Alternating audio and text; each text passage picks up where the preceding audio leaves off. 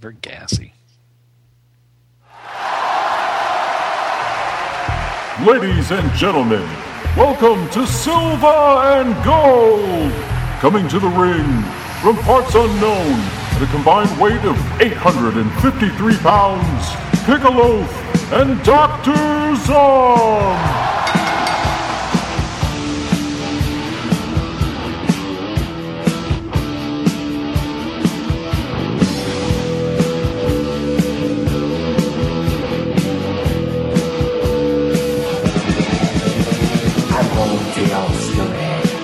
Don't wanna be at. This ain't no home sweet home. It's a home sweet misery. We knew when we got here, they tried to put us away. But when they see us walk down the street, they ran the other way. That's free in Atlanta, yeah. That's free in the whole USA. That's free, nasty and high. The further down the block you went, the better it got. Oh yeah. Silver and Gold is back in your ear holes. I am the loaf, with me, Dr. Sam. Boo! We are here this week with some discussion of listener Armin's 2 German fucked up movies. Der Freie Wille, whatever you say, the free will, and that's from 2006, and the Death Maker, or Der Todmacher, from 1995. That sounded pretty good. Yeah, we'll get into those soon. So, Zom, how have you been? We got a little extra day this week, so Yeah, you've had extra time to be awesome. I have been using every minute of it to be awesome. Yeah. And I was just trying to stop the Tesseract, and I think Loki put a spell on me, and I drifted off into another dimension. Uh-oh. What? Did you take the Rainbow Road? And No, I didn't take the hammer? Rainbow Road. I was still pretty heterosexual in my dream. Yes. It's been a week of rest for here me it because comes. I got a little ill the day after we recorded last My week. God, you're the sickest person ever. Yeah. So I was out of work for a couple days, but didn't really watch anything extra. I watched a lot of old Doctor Who, and I watched some soccer. Yeah, so we can get into what we've been watching. Okay, you had to say that just when I put a pen in my mouth. Yeah. Okay, yeah, I'm going to tell you what I've been watching. I watched, oh Jesus, The Ghost of Girlfriends with Matthew McConaughey and Jennifer Garner, not by my choice. I got to tell you, people, this fucking turd was a goddamn bunch of garbage. And Matthew McConaughey should either, like when he looks back now at the shit that his agent was either picking for him or he was picking for himself, he should kick that fucker so hard in the goddamn balls that the guy's fucking balls, his balls will explode. The sperm will, but from the pressure, will fly up through his stomach, up through his esophagus, and come out his nose, and that would be known as the Golden Dragon. You know how they like those Chinese dragons? They always have the smoke or something coming out their nostrils. Is it going to be one ball out of each nostril? One ball out of each nostril, dangling by the little strings. Fucking stupid. And he acts like, okay, now I know that he's a good actor, and I know that he is camping it up because of the material, but you would think that this fucker, was some douchebag. He's awful, and because he's camping it up, he is so bad that it's pathetic. Jennifer Garner does absolutely nothing for me. How the hell she does anything? She is just fucking horrible. It has Michael Douglas in it, and he plays a cross between Hugh Hefner and Robert Evans, who once tried to run over Steve McQueen for macking on his lady, Ally McGraw. Dude, it's fucking bad. So just pass it by. Like, if you have a chick one day that wants to watch something like that, which you probably don't, because you're married. Okay, I'm going to check that one off and put down, don't ever watch this again. But sometimes you got to watch stuff like that because then it really gives you perspective on how things... how good he can be. Yeah. I watched Almost Human with Thomas Milian and Henri Silva. Silva is... Okay. Thomas Milian is he chews the scenery so much with he's always pursing his lips or sucking on a fucking cigarette or squinting his eyes or putting his glasses down on the end of his nose and looking, or even in his little red Speedos. No, his opposite number, who is also his nemesis in this movie, Henry Silva, does none of that. His head is a wax figure's head. His hair looks like a wax dummy at like the Madame Tussauds or whatever museum. He is so unanimated that I'm pretty sure that he I don't know, he was disfigured and they have like a rubber mask over his face. And it's hilarious. That's his Dr. Doom mask. Yes, but this movie is so good. I don't know why. I just, for some reason, decided to throw it in. I've seen it. I haven't seen it in a long time though, so it was still good. That's Henry Silva, who we are like. What is it? Our namesake, Silva. Yeah, we stole it, but whatever. We stole.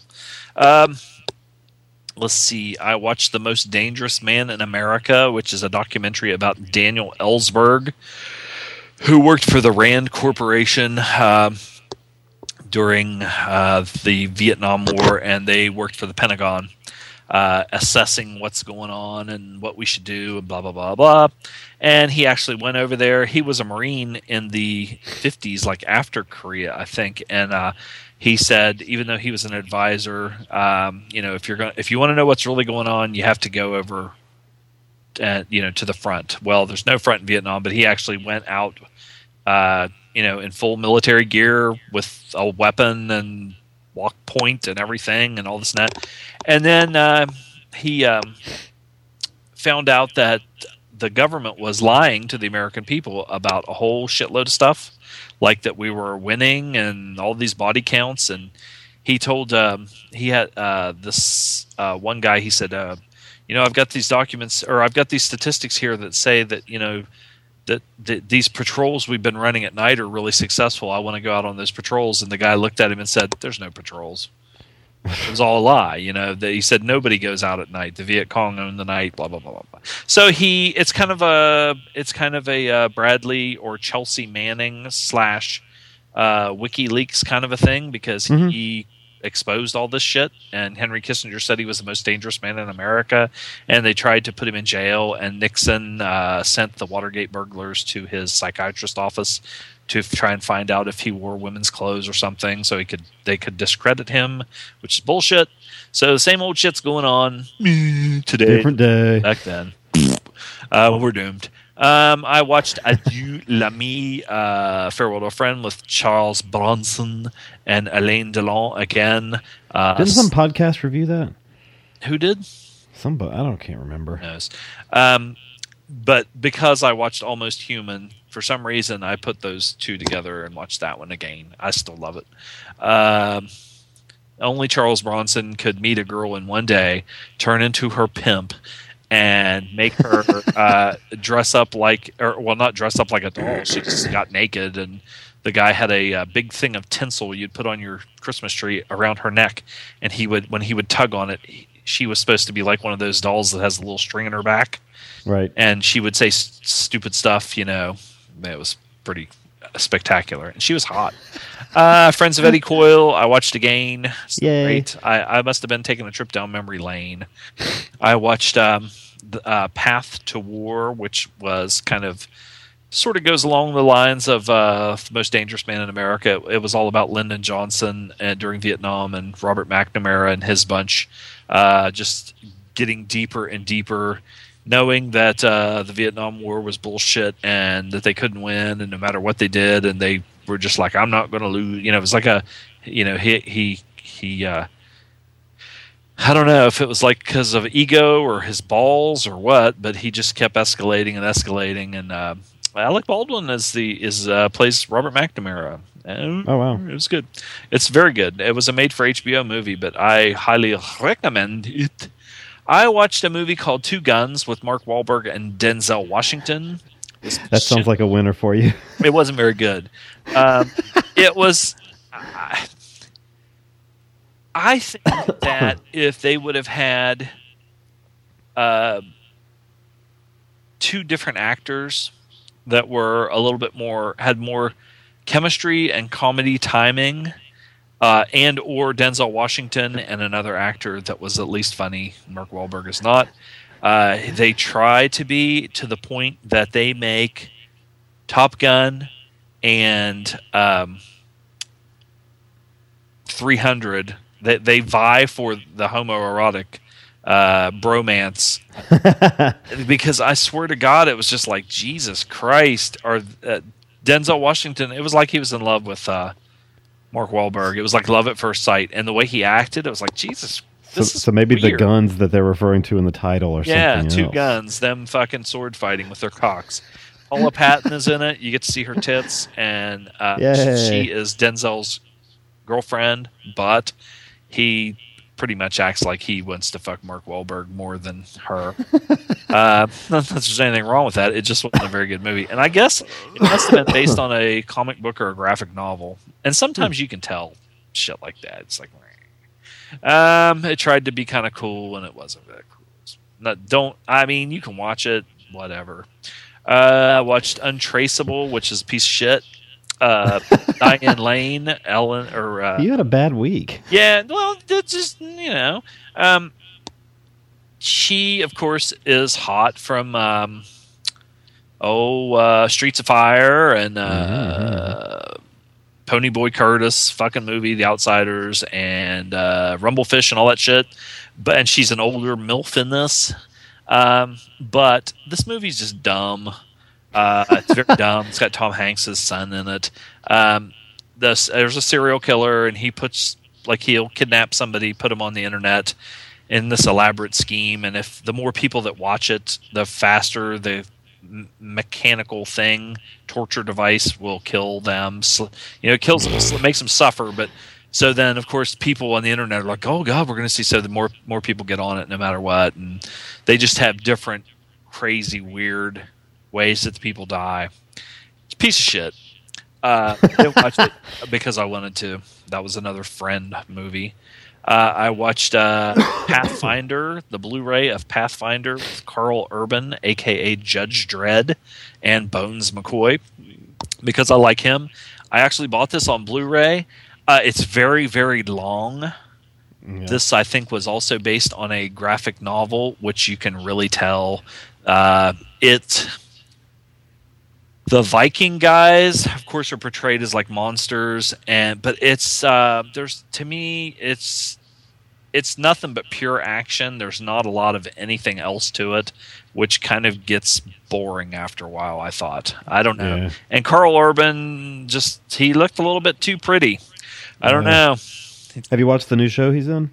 No, I have not. It is good. I heard it was good, but I have not watched it because I've been busy watching all these turds. I watched Outland with Sean Connery, and it's good. It's still good. It's a western in outer space, high noon in outer space. Now, I'm going to tell you about a friend of mine that made me watch Two Guns, Untraceable, and what else? I can't remember. Something else that was shitty, I'm sure, because he always watches shitty movies. Ghost of Girlfriends. I know that was just on TV, and a bunch of us were watching it. Pathfinder, I already talked about. I'm looking at the wrong picture. I'm a little bit fucked up right now, people. Outland. The guys, Sean Connery's a marshal in space, on a mine. I said it was almost like Don Blankenship, the mining asshole around here that caused a big disaster and made a bunch of money and never went to jail and took off with all the money. They're doing something like that, and Sean Connery exposes something that's going on, and he says, "I'm going to bring this guy down." Blah blah blah. So the guy has 3 hired assassins coming on this shuttle to the moon that they're on, and Sean Connery knows it. So they have a big thing up there that says shuttle. It's like an airport, shuttle arriving in so many hours. This thing said shuttle arriving in 40 hours. My friend looked at me and he goes, "Man, it takes a week for them to get there." And I just, at first I kind of just like, what? And then he didn't just say what I thought he did. And then I started thinking, should I say something? Did I misunderstand what he was saying? And I said, dude, there's 40 hours in a work week. If you work 8 hours a day, 5 days a week. Yeah, that has to be what it was from. But there's 24 hours in a day, 2 days, 48 hours, and it's only 40. That's not even 2 days. And he goes, well, yeah, that's right. And I'm like, I'm serious. I don't know. Whatever. I'm not a genius, but goddamn it, whatever. So I guess sometimes people say things and they're not thinking. I'll give him that. And I watched The Atomic States of America, or The Atomic States, and it's a documentary on Netflix about nuclear energy and how after 3 Mile Island disaster and Chernobyl, nuclear energy kind of got put on the off to the side because people were like, wait a minute, this is fucking a little bit too dangerous or whatever. And then they have kind of latched on to the Green Party thing, where people say, burning coal and burning natural gas causes too much emissions and da-da-da-da. They are like, well, we need to bring back nuclear energy. It's safe and it's clean and it doesn't affect, the environment. But they showed, I think it might have been 3 Mile Island when that thing happened. They said to clean, or even Chernobyl, one of those things like that, or Fukushima, the cost of cleaning up a disaster like that, a meltdown, total meltdown of the core, costs more than all the profits that they make on every other nuclear power plant, because the shit is fucked forever. It's fucked forever, like thousands of years. You're not like Chernobyl. They just said, there's nothing we can do. Fuck it. They just basically, it's a dead zone, and these plants were made 30 years ago, and they were made to last for 30 years. And the ones in the United States are past 30 years. So anyway, but it's very good documentary. And that's about it. I watched some shoot interviews and shit like that, but I didn't. And then just the 2 movies for this week. So, what have you been watching? Well, yeah. Besides the lots of Doctor Who the last couple weeks. On Daily Motion, still Tom Baker all the way. Yeah, you like that show. I do like that show. But yeah, I didn't, when I was feeling sick. Well, okay, I'll say this: I got I got my Mac Mini. I got some early Christmas money, and so I've got the Mac Mini that is now my media server. So a lot of my free time, instead of watching movies this week, I've been converting all the random digital movies that I already have to a format that iTunes can read easily, and so I'm loading that into iTunes on the Mac Mini that I can stream to, devices around my house or Apple TV or whatever. So that's been a big time thing. But yeah, I watched a couple Arsenal soccer matches, stuff like that. But did watch a couple movies. Well, 4. Only one Cram movie, but randomly I was showing Jane the way you could watch. We were just messing around with the new computer on the television. I was like, hey, you can even just pull up Amazon Prime right here and just watch it on TV, because it runs through HDMI, so the sound runs out and everything. So we watched Summer Rental, the John Candy movie. It's on Amazon Prime. The beach rental boat race. It's not great, but it's an old classic for us. Or she had never seen it actually. An old classic for me. We used to one of those weird ones we had recorded off Showtime or something that we watched dozens of times. Pretty harmless little movie. Some dirty words. That's about it. John Candy again, pretty funny. And who was the ship captain in that? Rip Torn. Okay, the ship captain. The shit captain is Rip Torn, and he was pretty funny. And John Larroquette played a very small role. I seem to remember him being bigger in it for some reason, but maybe I just was thinking things when I was younger that his wife was going to cheat on him with John Larroquette's character or something. But he's hardly in the movie. I wonder if there's a porno movie called The Shit Captain, starring the Boogie Woogie Man Jimmy Valiant. Plumb aboard my starship, baby. My cram movie was Spring Breakers. Also on Amazon Prime. Is this any good or what? I've never seen. It's worth seeing. I liked it quite a bit. Now, but see, some people say it's worth seeing means it's worth a watch, but it's not. No, I liked it. I did like it. It's not like top 5 for me or anything like that. It's an interesting little look, and it's obviously done as kind of a making light of the whole like spring break culture. There's a lot of like voiceover as these. It's showing like women getting liquor poured on their faces and tits while this girl, you hear a voiceover of this girl like talking to her grandmother saying, "This place is magical. I feel like I'm a different person here," and all this stuff. And like she's like, I could move here and live here the rest of my life. I can really be myself. And it's kind of that, but it takes some turns. I didn't know really anything about the movie except that there was nudity and James Franco with a grill. But does he have dreadlocks? Yeah. Well, it's like braids. Okay. Or cornrows. Yeah. He's really good. I mean, he's disgusting, but he's really good. Yeah, it's good. It's only an hour and a half or so. Well, that's good. And it's free on Prime, so it's an interesting movie. It's really well shot. It's a great looking movie. It's not, and I just didn't know what to expect really because the opinions are so torn on it. I thought it was just going to be like just a generic like, and I know coming from Harmony Korine that I should have probably known different, but I thought it was just going to be people on spring break and like just like antics and shit like that. I don't know why, but it's not really that. Was there a lot of tit, a lot of ass, of tits, lots of ass, lots cunt of tits. Lips? Nope, no genitals. James Franco's in everything these days. Yeah. Suckers are working full. He is. But yeah, watch this. I don't know if you'll love it, but it's you'll want to see it. I love cunt lips. Yeah, I know you do. One that I watched was pretty incredible. I watched the Crumb documentary. Yeah, 1994. This I've and this is also on Amazon Prime. I went a little Amazon Prime crazy this week.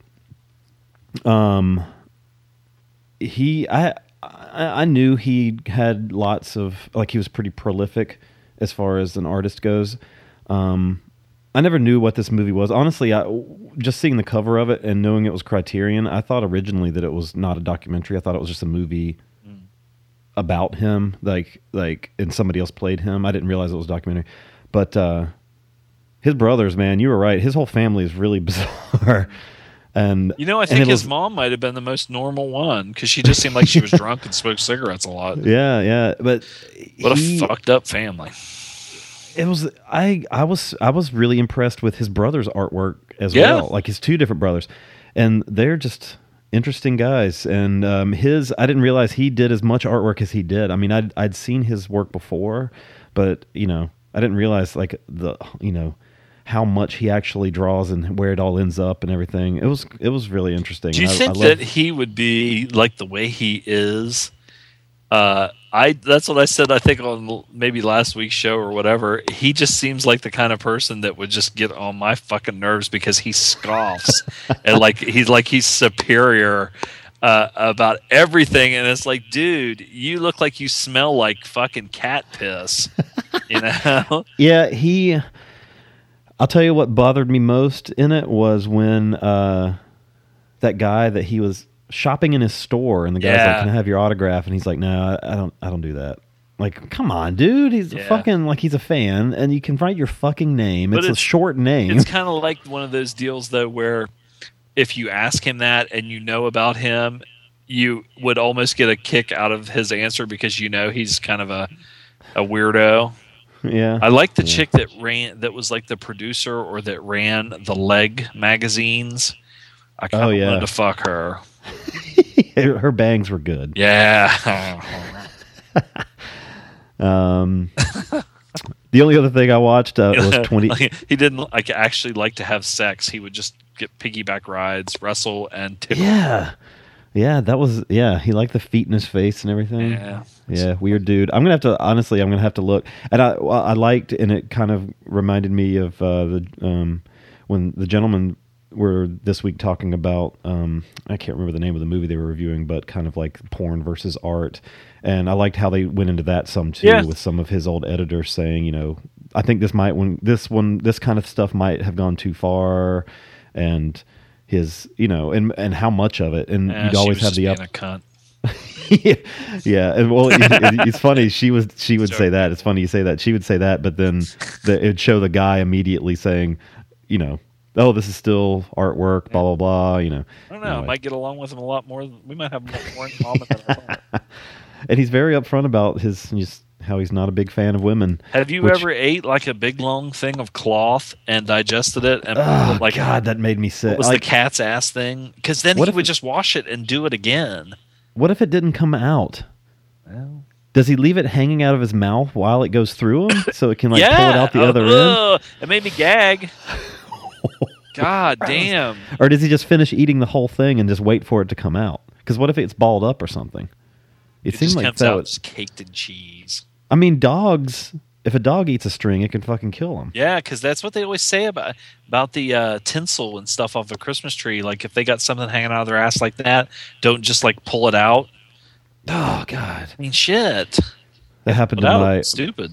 My mom had a funny story. She said one of her funny memories of her dad was when the cat had eaten a piece of bologna with the red string on it, and it was hanging out of his a loop of red bologna string was hanging out of the cat's ass, and her dad was chasing it around trying to grab it. I would always try and step on it and then just let them run away. Gross. Yeah. I've had the bologna thing and tinsel on the cat. The only other thing I watched was 28 Up, the continuing Up documentary. This one's a longer one. I need to start. I'm like Will. I'm hooked now, so I got to keep watching. But you know, I've gone back and forth on who I like following the most in this series. But I do recommend this for you, Zom. They're all on Instant if you wanted to watch them.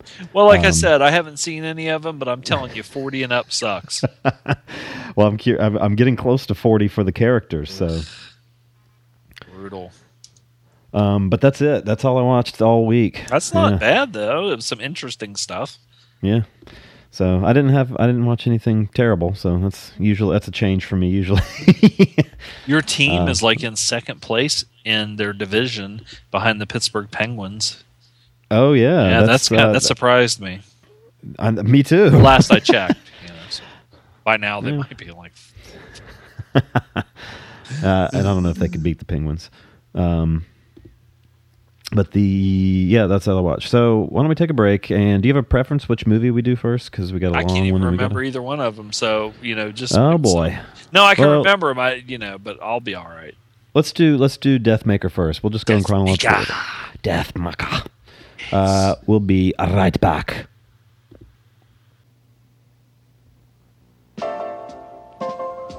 Hi, this is famous Hollywood producer Robert Evans. You know, I've made a lot of powerful enemies during my time in Hollywood. Like the time I pushed Steve McQueen in front of a moving car on the set of The Getaway because he was macking on my lady, Ally McGraw. But I've made one great friend, a boffo friend, if you will, since I retired. It's called Show, and it's the best fucking movie podcast ever. It's even better than cocaine, which I would know a lot about. Visit Shosho at shosho.podomatic.com or search Shosho, all one word, in the iTunes Store.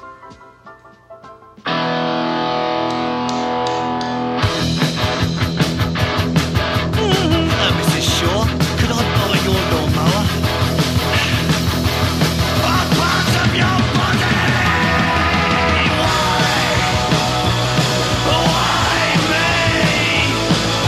Why am I so lonely? I'm an animal. I'm a sexual pervert, an animal. I'm a living abortion. I'm an animal. I'm nobody's hero, an animal. I'm your next door neighbor. Everybody hates me. Why am I so ugly? George the Animal Steel's theme song. What? Sounds like George the Animal Steel's theme song Why am I so ugly? before they turned him into a douche. Yeah, so I totally lost the original YouTube music clip. So Higgins cheated again and snuck a couple in there. Henry Higgins. So our first movie of the day, The Death Maker, 1995's synopsis. Fritz Harman has killed at least 27 boys, is questioned by a psychology professor in order to find out whether he is sane or can be held responsible for his crimes. During the interrogation, Harman reveals his motives for the killings, the killing methods. I fucked it up. All right. So Shit. I didn't do any research on this. Yeah, I'm doing it right now. Good. So you can fill in the blanks when I don't have shit to bring to the table as usual. Like Jimmy Valiant. Or so no, they always have shit to bring to the table. Are on the table. Yeah. This is this movie I watched second, and I thought it was interesting that these two ended up getting chosen. So, to a little background for anybody that doesn't remember or is not a member of the Facebook group, and but we put this to a vote a few months ago. This has been in the works, and for some reason it kept falling through the cracks. But Armin wrote quite a while ago and asked us if we'd be interested in covering a couple of, I don't know, his favorite or anything. He sent an email in, so we'll see exactly why he chose these. But he chose 4 of them for us, and we put it up to vote, and these 2 were chosen. So, and these movies end up being kind of oddly related. We have kind of just, my first note is another sexual deviant. Armin? Armin, you got something to tell us, buddy? So Glass this coffee is table? Poop? Well. this is the story of the last days of a notorious fuckhead and serial killer, Fritz Harman, who I did read some about. Apparently, he was tried and put to death by guillotine of all things for the killing of. I think it's debatable. They pinned at least 24 murders of him, of all young men, maybe up to 27. I know that they only found the clothing of like a handful of people. Kind of like maybe a Henry Lee Lucas thing where they got him to confess to close a bunch of cases, maybe? I don't know. Right, and that could be. And they only found the clothing of a handful of people. And let me tell you something. Brian Higgins is going to be fucking eating this shit up. He loves the serial killer shit. He loves the serial killer shit. Yes. They Higgins. They found the leg bones, which they discuss in the movie. I think the femur, they said, which is what, the thigh of 22 people. But then Fritz Harman himself said he killed anywhere from 50 to 70 people. And so what this movie is, I went into both of these pretty cold, as usual, which I like to do with movies that I've never seen before, just so I can kind of I don't have any. I have as little preconceived notions as possible. The way this is constructed is almost like a stage play. You have, as Zom read in the synopsis, you have Fritz Harman, or the guy that plays Fritz Harman. He is played by, and I'm not familiar with any of the actors, but Getz George. Did I say his name right? I wonder, or Gotz George. He's apparently pretty legendary in Germany. I know Armin's posted some images of him before from a TV show he was on where he had a pretty fantastic mustache playing a cop. But fantastisch. It's really what it really comes down to is it's the George show. I wish we had two little dots above some of our. I know vowels. The umlaut. Zom. The Zom needs a couple dots. Yeah. Put them on there just for the hell of it. Okay. I'll put some above loaf too. It would still not be really a good name. Still be a terrible name. Terrible. Yeah, still be kind of weird. Yeah, I don't know. So it ends up. This is almost like a stage play. What it is an interview between this older guy, the psychiatrist, and Fritz Harman, in a pretty sparse room. You know, you got a couple tables, few chairs. That's it. Bars on the window. It's in a mental hospital, insane asylum, and I don't know if they're so much. It seems at times, I don't know if there's so much trying to determine if he's insane or not to decide whether or not they're going to execute him, or if this is. I don't even know if at this time the term serial killer was a thing, and maybe it was more of a all right, we're going to kill this dude. Let's ask him some questions and figure out how the fuck his brain works, so maybe we can try to prevent this in the future. Because at times it really seems more like, with the kind of questions, and what is his character's name? The doctor. The doctor. Professor Ernst Schultz. Yeah, so Dr. Schultz asks, some of the questions he asks are pretty, I don't know if they lead so much into determining his insanity. Like a very sexual. Yeah, understanding sexual deviance more, right, or something. And it seemed like they were going to get an erection. Yeah. Did this make this? Did this turn you on? Did the pre-cum come out at the end of your penis? And you put some on your lips like chapstick. The taste of the pre-cum drive you insane. As you slowly shit on the coffee table. We are stuck on the shitting on the coffee table, man. With his long flowing beard. Imagine if he mushed his face into the coffee table, and is all stuck in his beard. That fucking beard would be it would be caked. I had a dream a couple weeks ago that my brother was walking this dog that was the size of like a Clydesdale. Nice. And the dog had hair like one of those dogs, that look like they have dreadlocks. Mm-hmm. And this dog, it shit like a horse too. Speaking of Clydesdale, it would lift up its tail and the shit would just roll out. But this shit was, it was diarrhea, and my brother didn't realize it because he was facing the other way. And I saw this like waterfall of diarrhea coming out of this giant dog, and then immediately the dog turns around and just like plops down like a cartoon dog right into its own diarrhea puddle. And then he gets up, and this is in the middle of a park. He gets up and starts shaking off, and his hair is like flapping around, and there's like diarrhea raining everywhere. People are running away screaming. And in the dream, the giant dog represented organized religion. Yeah, analyze that. Yeah. The giant dog was God. So the shit was organized religion. So Dr. Schultz the pre-cum which he put on his lips a lot of your pre-cum.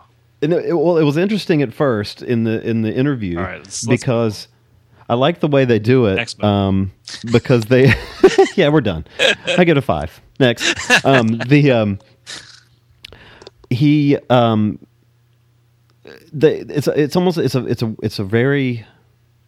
It's an odd interview at first because he's asking Harman these questions about geography, about arithmetic, and they get to why he's doing it. Do you know what stairs are? Do you know what a ladder is? Do you know the difference between the two?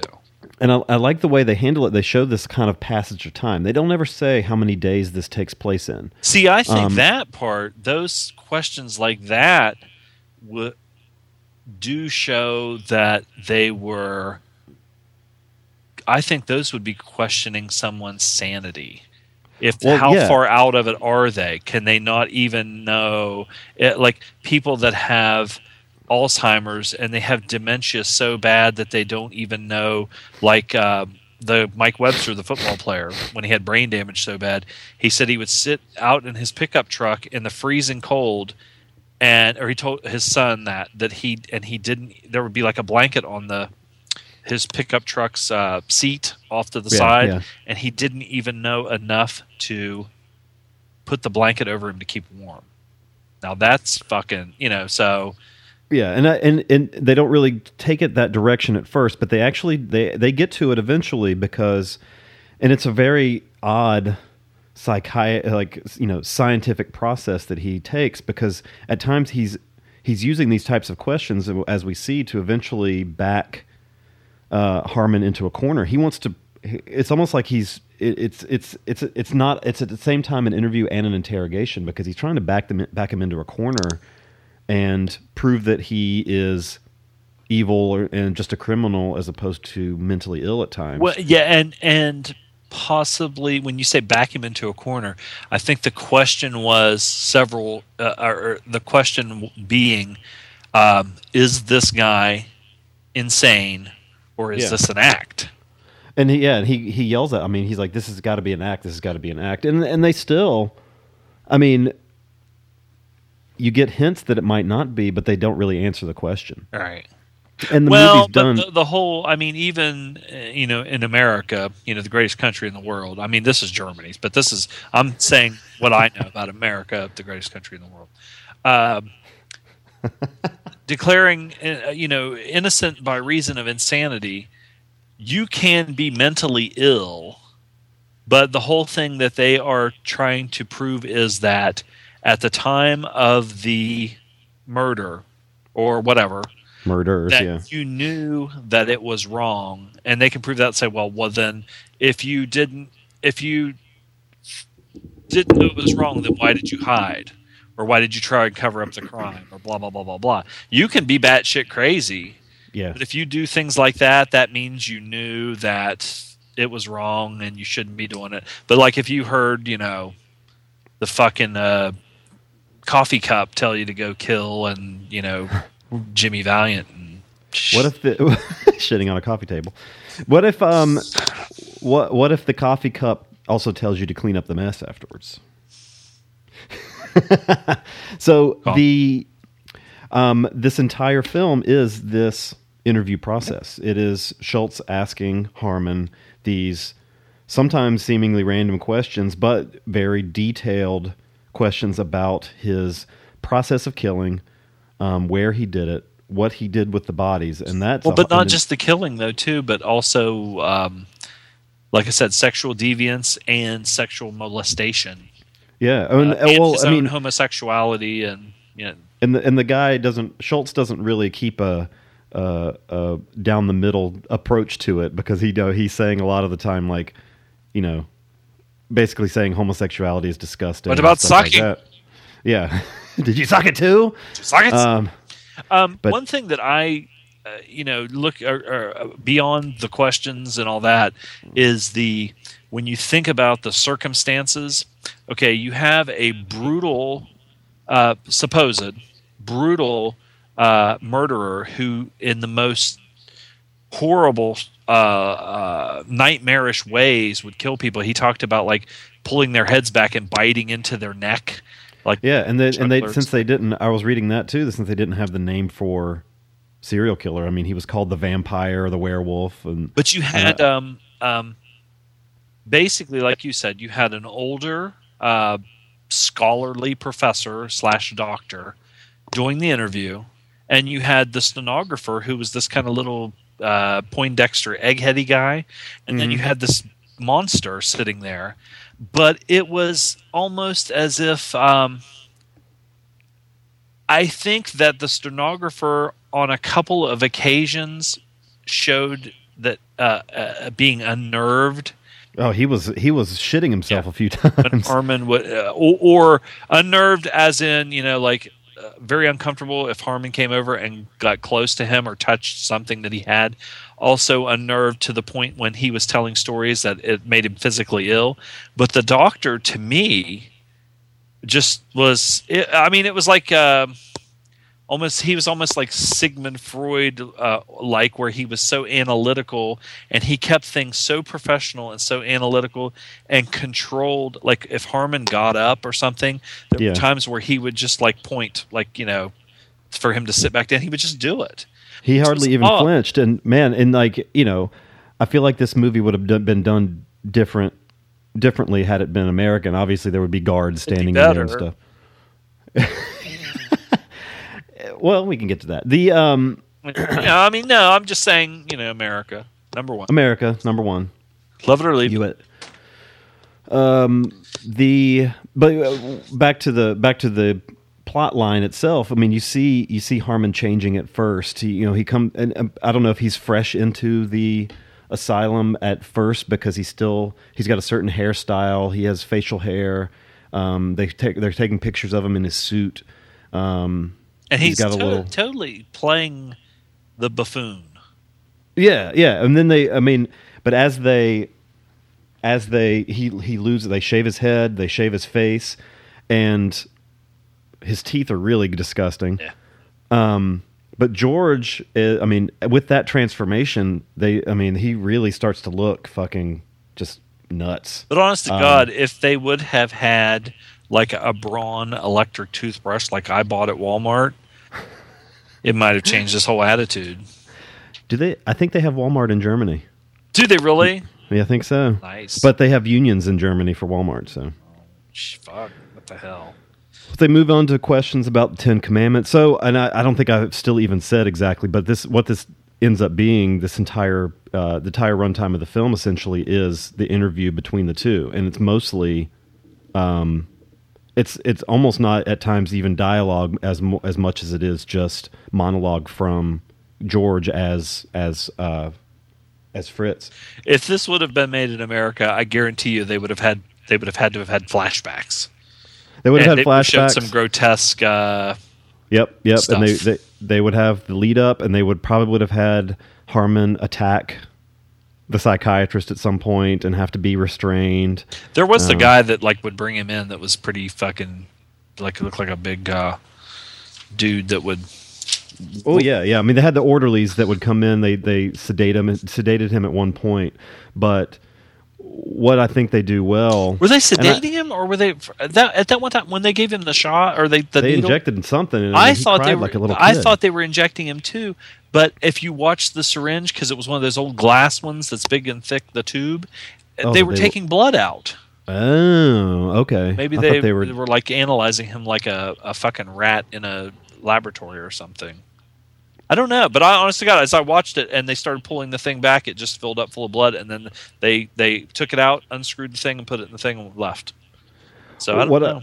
What I read that was pretty incredible about this is this is based on, you have the stenographer there writing the notes of this discussion, and this thing is just based on, I don't know if it's based on a book or whatever, but this is from the actual transcripts of this interview, which is pretty horrific. I don't want to get into the details of their conversation because that is the entire movie, but it's for a movie to take place in one room. It's well shot at times. There's a few times you keep an eye on the camera because sometimes you have the camera very close to George. He'll be lying on the table. I love the scene when he spills his own water on purpose on the table and he's just kind of splashing it with one finger, slapping his finger into this little puddle of water. And he sits up and he's looking at Schultz, and there's just, the water that he was just splashing is still dripping off of his face, and he doesn't even reach up to wipe it off. He's very distracted, which I thought was really well done. He'll stop in the middle of a sentence and just stare at the stenographer. He was obsessed at times with him. He would talk about young men having blue eyes or whatever, and he would just be staring at the stenographer while he's over there shitting in his pants. But the camera would rotate around the table at times. There's like almost dizzying effect, where there two of them are talking and the camera doesn't stop moving. And I always wonder how they do these shots if they have like a track on the floor would have or something. to. I think, especially since like if it was made in America today, the camera would be shaking all over the place. And but I think, and this is I'm not a doctor. Well. Not you just play one on not of medicine. Podcast. Yeah, on the podcast. But I think that in layman's, if you were in a room with this guy, you'd think this guy's fucking insane. Okay, but then they bring in a trained psychiatrist and psychologist, psychiatrist, whatever. But psychiatrist is the actual psychiatrist is the one that can give you drugs, right? Okay, but this guy, they bring him in because if they do like the extensive interview, blah blah blah blah blah, he has the skills they think to decide or decipher whether this guy's full of shit. Because I mean, like I said, if you know things about dementia that people wouldn't even remember this, how to do basic things, or what the name of a balloon is, or a fucking cup or something, but since psychiatry is not an exact science, and you see this, of course, now I'm going to my training by watching Law and Order. You could have one psychiatrist come in and say, okay, this guy's faking it, or he may be mentally ill, but he knows what he did was wrong and that he shouldn't have, that what killing people is wrong. But you could have another psychiatrist come in and say this man is completely and totally mentally ill, blah, blah, blah, blah, blah. Right. So, it's kind of like, it depends on who the psychiatrist is working for, I think. If he's working for the defense or if he's working for the prosecution. So right. The highlight of this film for me is George. I mean, the Schultz, played by Jürgen Hinch, he's fine, but he's not really there to do anything except bounce the questions. Yeah, this is the Gets George show, and to really show no emotion or I mean, the only time he gets worked up is when he's saying that like basically being gay is disgusting. He kind of got pissed there a couple times, I think. Yeah. And he got pissed when he thinks that Harmon is faking it. Yeah. He would ask questions like, "Can a man who's killed 17 people be decent?" Or, he fakes. He says, accusing him of faking and being stupid and stuff like that. But I mean, you get these descriptions of how he disposed of the bodies, which is fucking gross. And that's another thing where I think that the professor was kind of exposing some of his bullshit when he would say, "Oh, I just cut their scalp off and flushed it down the toilet." You mean the toilet didn't clog up? Didn't clog up at all. I took their fingers, I cut them up, flushed them down. Now let me tell you something. Jesus fucking Christ. I take a goddamn bath and I'm so fucking hairy that I fucking stop up the goddamn drain every once in a while. And you're flushing fucking fingers. A turd when it gets wet is going to fucking break down. Flesh is going to take a hell and bone. Flesh is waterproof. But then again, I don't know what the sewage system was like back then. Maybe it was just a hole. It's been just a big hole. Yeah. But get back to us on that, Armin. We want to know about Germany's sewage systems in the 1800s. Well, early 1920s, because it was after World War. He served in World War I and got discharged for being a wackadoo. Yeah, and we want to know, Armin, also if you've ever seen a human skin floating down a river. So yes. Or in your bathtub, or we want to know if toes float. Yes. The oh god, and like when he talks about like all the food references and stuff, feeding people certain things, and or I know what you're talking about. Yeah, he's back and forth on I guess on whether he feels remorse or not about the certain things. He feels more bothered. It seems like he feels more bothered about his, past relationships as opposed to what he did with people. And when he gets the most engaged is really talking about the relationships he had with the people that he would eventually murder. It made me sick when he would talk about molesting these boys and talk about how they love to smooch. Like if they liked to kiss, he wouldn't say kiss, he'd say smooch. But if he claimed they like to kiss, now look at his rotten teeth, and they're like young boys or whatever, and he's saying, "Oh, they love to smooch," and he wasn't going to do anything, but they grabbed his crotch, and then it was just like, well, that was over then. And when they said the boy, I think a lot of the victims were young, but I think they were probably like either runaways. I don't think they were children. I think it was, teens, 20s type thing, like male prostitutes and stuff like that. One of the reasons there was World War II was the restrictions they put on the country after World War I made the economy so horrible. Yeah. And that's another thing he was saying was, because that's one of the ways I think that he got caught was they were selling the victims' clothes on the street to make money because they were so poor. He couldn't get a job because he was nuts, because it said on his military papers that he was nuts, right? And shit like that. This movie is like My Dinner with Andre if Andre was fucking batshit crazy, a serial killer. And if I don't know if you've ever seen My Dinner with Andre, but it's just two guys. I've only seen My Breakfast with Blassie. Yeah, My Breakfast with Blassie was better than My Dinner with Andre. But did you see Princess Bride? Yeah. The guy that's like, inconceivable. Yes. He was one of the guys in My Dinner with Andre. He was okay. Two guys. Inconceivable. But if you watch Dusty Road. I'm telling you, if you're going to sit there and watch two people just talk for an hour and a half, 2 hours or whatever, it better be pretty fucking compelling. Yeah. And it better hold you. Now, when I started to watch this, I was kind of like, oh God, it's just these two guys that are talking. But because of the subject matter, and I'm not talking about anything gory or anything like that, but from a sort of a police procedural kind of a thing, I found it interesting.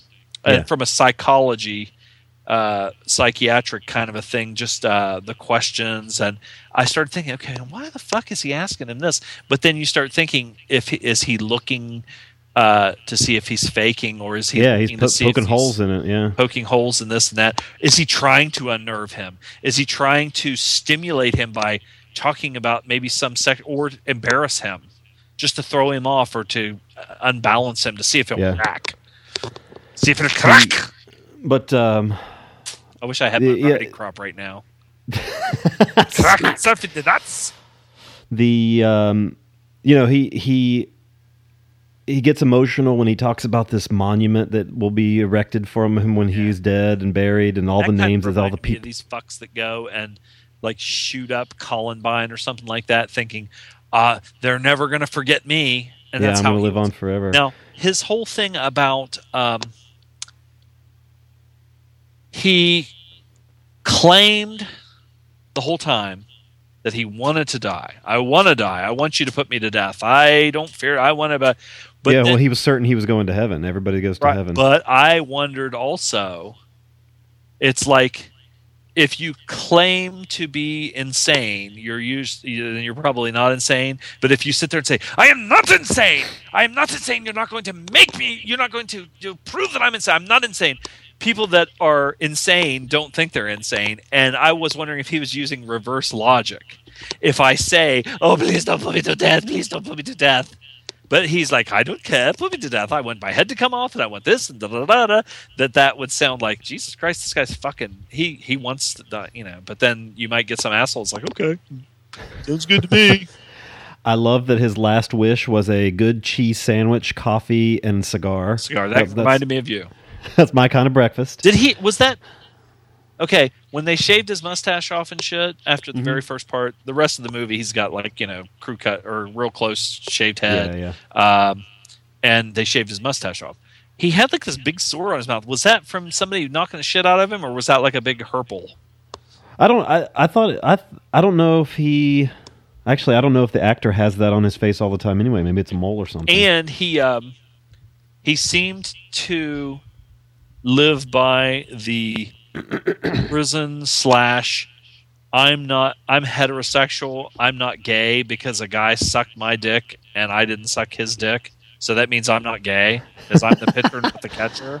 Yeah, but then he got him to admit that he did also put on the catcher's mitt and the chest protector. And he does not appear to have a mark on his face there when I look at pictures of him. I thought he had like a big sore on the corner of his mouth. He did in the movie, yeah. So I was wondering if that was like something actually on the actor's face that was just covered up by facial hair. It was the zit and he started picking at it. Probably, and flushed it down the toilet. Maybe somebody else shaved him and they cut him shaving. Yeah. I don't know. But he, I just found a funny picture of him wearing an ascot. I'm going to put it on the group. Plot keywords: homosexual, prostitution, serial boy killer, serial child killer. Nice. Yeah. Homosexual. But it's George is so good in this doing his crazy. He yells, he gets quiet, but what I really appreciated too, and I mentioned it with the water on the desk, was the little things he does in it as well, kind of his tics, his being distracted. Late in the movie, I loved when he ashes in his own hand. Yeah. And he's trying to talk, but it's obvious these ashes are bothering the hell out of him because he doesn't know where to put them. Distracted by. Yeah, and it's like he's not even. It's you get a sense that at times, like he's not. This is nothing for him. It's just a conversation. He's not taking this seriously at times because, he's not. A lot of the time, a lot of things in movies like this, you would see the guy working the psychiatrist because he wants a certain thing. This is just a conversation for him. He's very matter-of-factly. A lot of it's humorous. He fakes vomiting at one point. He's like, and the guy reaches over to like catch it. But the one time he had his head down and he raised up, he had slobber dripping out of his mouth. Yeah. That kind of gagged me. I wonder if the guy was didn't just have such a fucked up, miserable life. He probably was mentally ill to some degree. Sure. And, it was just a kind of like, I just want this to be, and if he was the killer and he did do these things that, to end his compulsions and everything, he just want, like you said, the hope of going to heaven, and the doctor kind of threw him off on that too, because he's like, he was, I don't care if I die, I'm going to go to heaven and be with my mother, my mother and this and that. But then the shrink starts talking about, well, do you really think you're going to go to heaven? And, he did. He was. he did unless go to he's heaven. Just completely lying. He's there. He's there. He just had to ask for forgiveness. That's all you have to do at the end. You want to continue with your notes here? I don't know. Okay. No, I kind of just did it as I went, and I really have to shit right now. Just kidding. Not really. I really have to poop. I do. I think that when I first started watching this, I was fresh because someone gave me a day off and told me to take an extra day and then watch this. Yay! Somebody. They made me do it. But I really did start getting into it and thought it was interesting. You can take this and probably think, okay, what was it like when they interviewed Ted Bundy? What was it like when they interviewed Edmund Kemper or these serial killers that they've caught? And, of course, they all have their own motivations, their own mental illness, which was caused by some trauma or something in their life or, chemical this and that or whatever.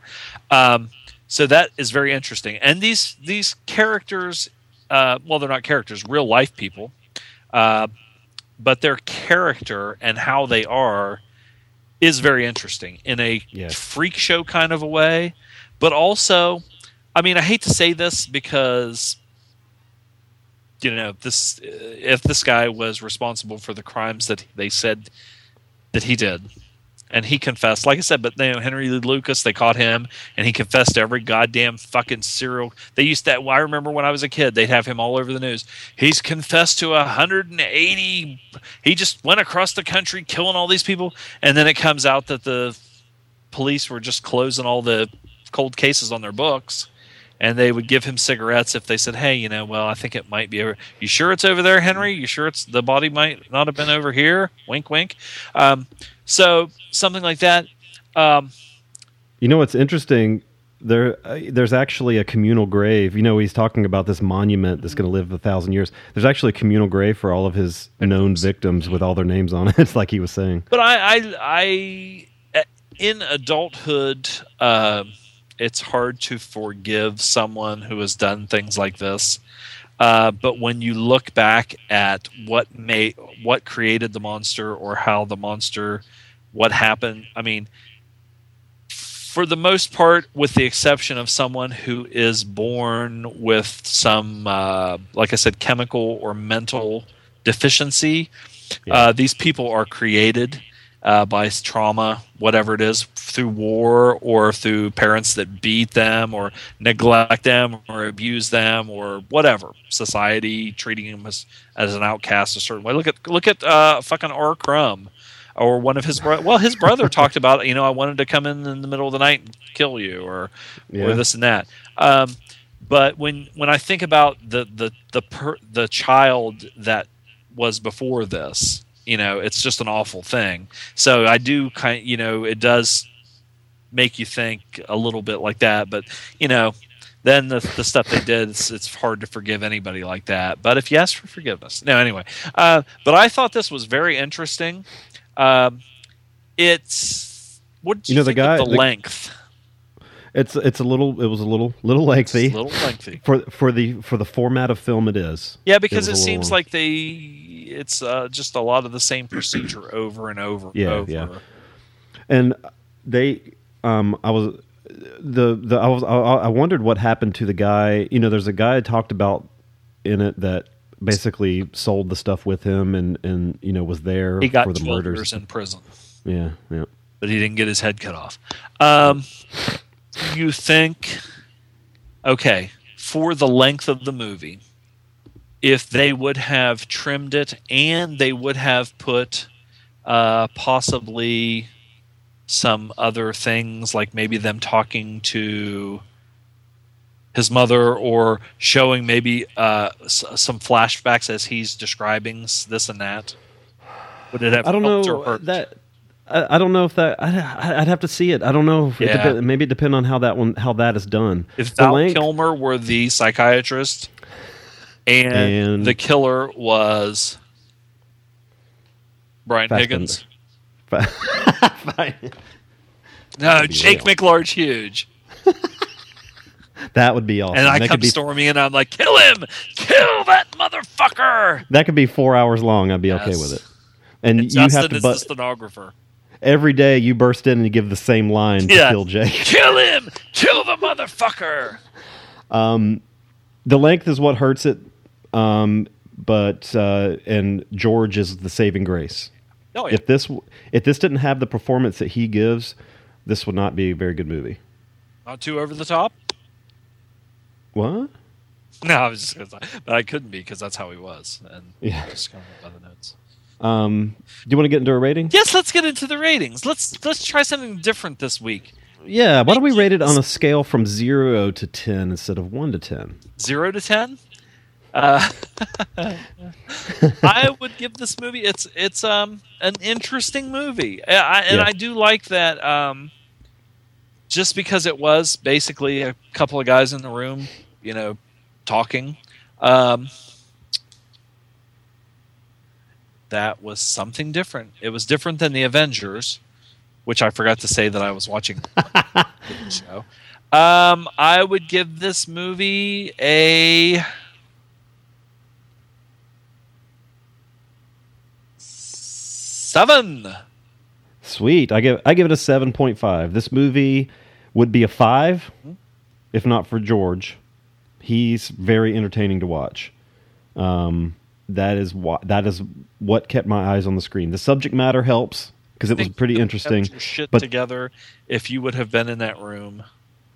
I would be scared to be in there with him as those two guys, because I would be afraid of getting bitten or whatever. Because that's a pretty great moment in the movie where he's like, "I'm not going to bite you," kind of thing. Yeah, he's like right there behind her. Oh my god! But then again, I think that it would be kind of almost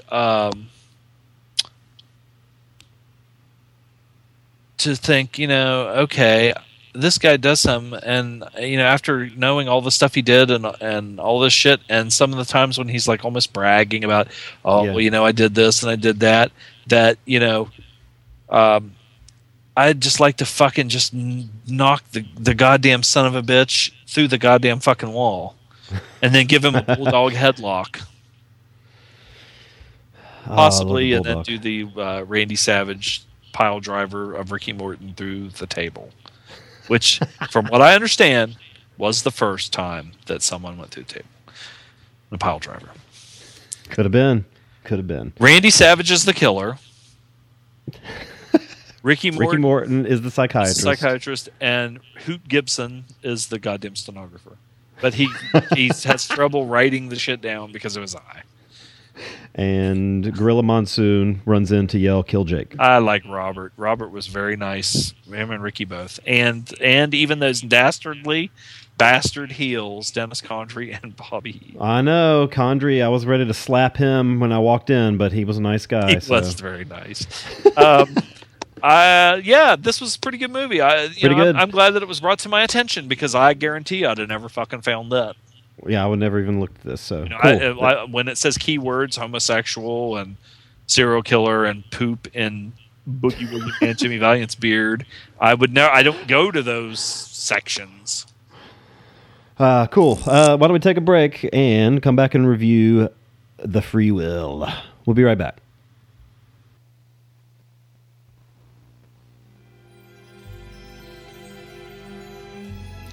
When you're watching movies, are you sick of remakes, reboots, reimaginings, reinventions, and Reese Witherspoon? Yes.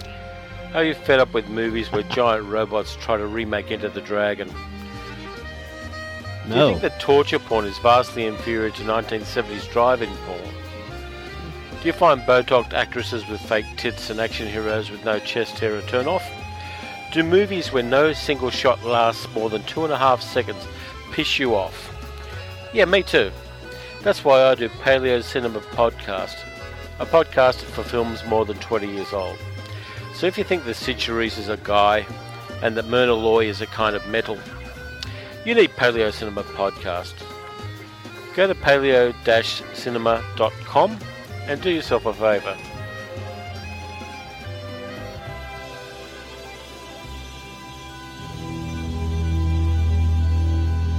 Hast du etwas Zeit für mich? Singe ich ein Lied für dich. Higgins again. 99 Luftballons auf ihrem Weg zum Horizont. Denkst du vielleicht grad an mich? Dann singe ich ein Lied für dich von 99 Luftballons.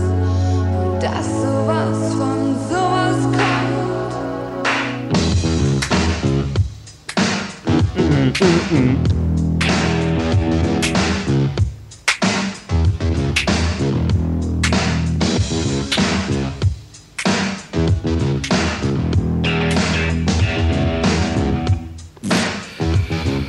All right, The Free Will, or as I said earlier, Der Freie Wille.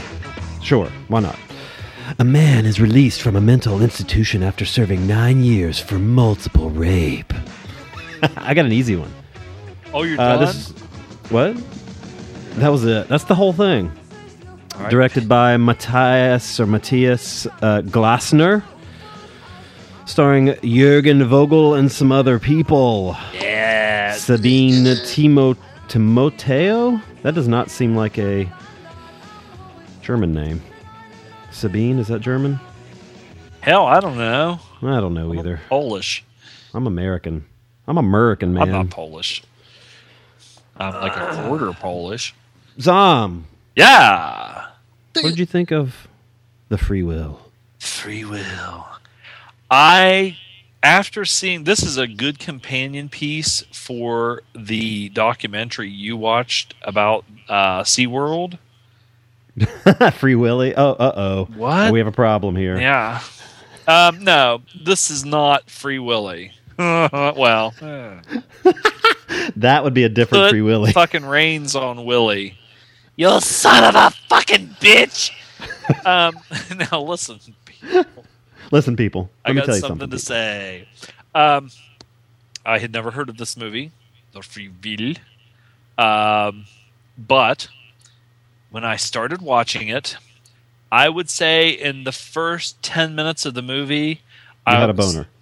like, so pissed off Oh, okay. because I thought, God damn it, if we're going to have people suggest fucking movies for the show and they're merely going to choose things that they know I'm going to either hate or that's going to fucking piss me off, that I'm not going to fucking even want to watch 1 second of it.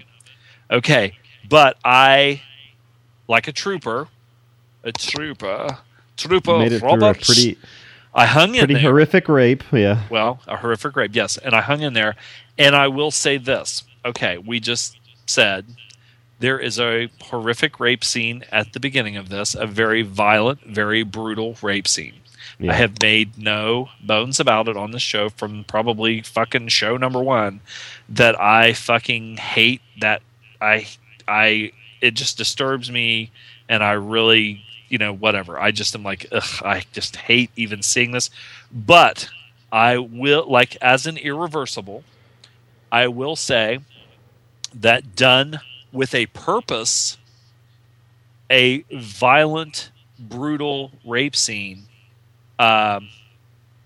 it is what it is. Yeah. It's done in this movie with a distinct purpose. It sets up this character.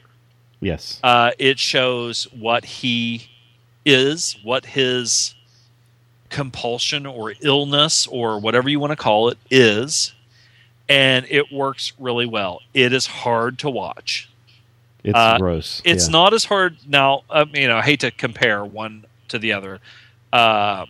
Irreversible was probably one of the most horrific, most brutal, most disturbing rapes because it just went on and on and on, and it was just so awful. This is equally as awful, but it doesn't go on for as long, although it does go on for a while. But I'm telling you, the first 10 minutes of this, I was like, motherfucker, because then I looked at the time on it, and I saw that it was like a, near 3 hour movie. Near 3 hour movie, and I was like, motherfucker, I do not want to watch this. If this is what this is going to be. Okay, so I'm closing my mind up. I'm just going, I've seen 10 minutes of this, and I've already decided this is just, I hate this. But I stuck with it, and I'm glad I did. Yeah. Because it's way, way, way, way more than that. That is a small setup piece. That is a small portion, very pivotal, and it needs to be there because the way the movie plays out and the way that it goes along, you need to remember this. Yes. Because of the fact that this main character, Theo, or Teo, because he has this mental illness or this compulsion, this overwhelming compulsion to brutalize sexually and rape women. Yeah, he's not a fan of ladies. Right. And like I said about the last movie, there are obviously things in this guy's past that have turned a child into a monster. Okay. But he goes through at least an attempted transformation. He is not the kind of person that is like, I hate all fucking bitches and I just want to fucking throughout the whole movie or whatever. He He's disgusted by himself. Right. And almost it's almost like, okay, to not to lessen the extreme. It's almost like when a dude goes out and he's like, man, I just want to get laid tonight. And he picks up a chick that he's probably not even attracted to, that he doesn't even know, blah, blah, blah, blah, blah. Takes her home, fucks her. And as soon as you come, you're like, Jesus Christ, why the fuck did I do that? Now, I'm not speaking from experience, but to that level, that's what it's like. To me, it's almost like as soon as he comes, even with that first girl in that brutal rape scene where he basically, something happens that triggers him. It's almost like a drug addict, where they can be clean and sober for a long period of time. A very stressful situation happens. There are certain things that maybe remind him of something, or that take him back to something that just triggers him. And when it triggers him, he just is like almost like out of his own body and just doing like almost like a fucking robot, or like he's just not even in. Something takes over. It's almost like something just takes over this guy. And he becomes just tunnel vision. An animal. I'm going to do this.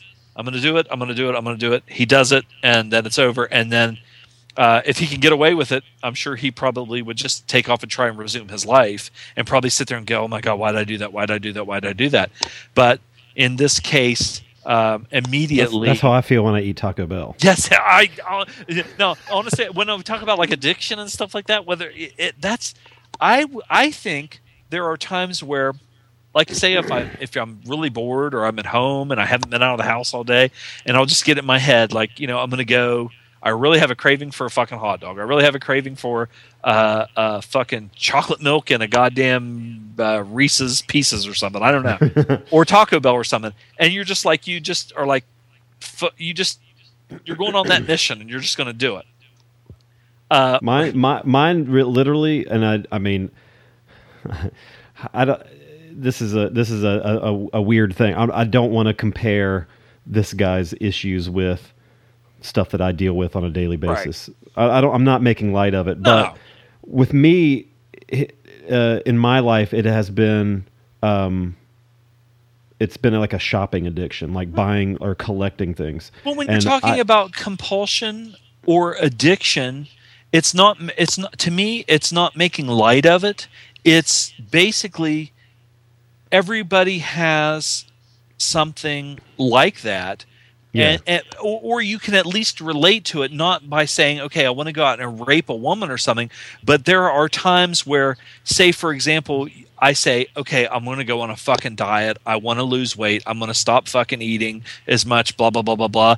And I work all night long. I come home and I'm like, fuck, I'm going to fix something to eat. And I'll start eating. And then I'm like, man, that's good. And I'll eat more and more. And then as soon as I'm completely full and I'm like, oh, why the fuck did I... It's not. And it was the same kind of thing, and it makes you feel weird to not have that control over yourself. Yeah, and he. Now, what's this actor? Jürgen Vogel does a great. Oh yeah, he does a really great job in this in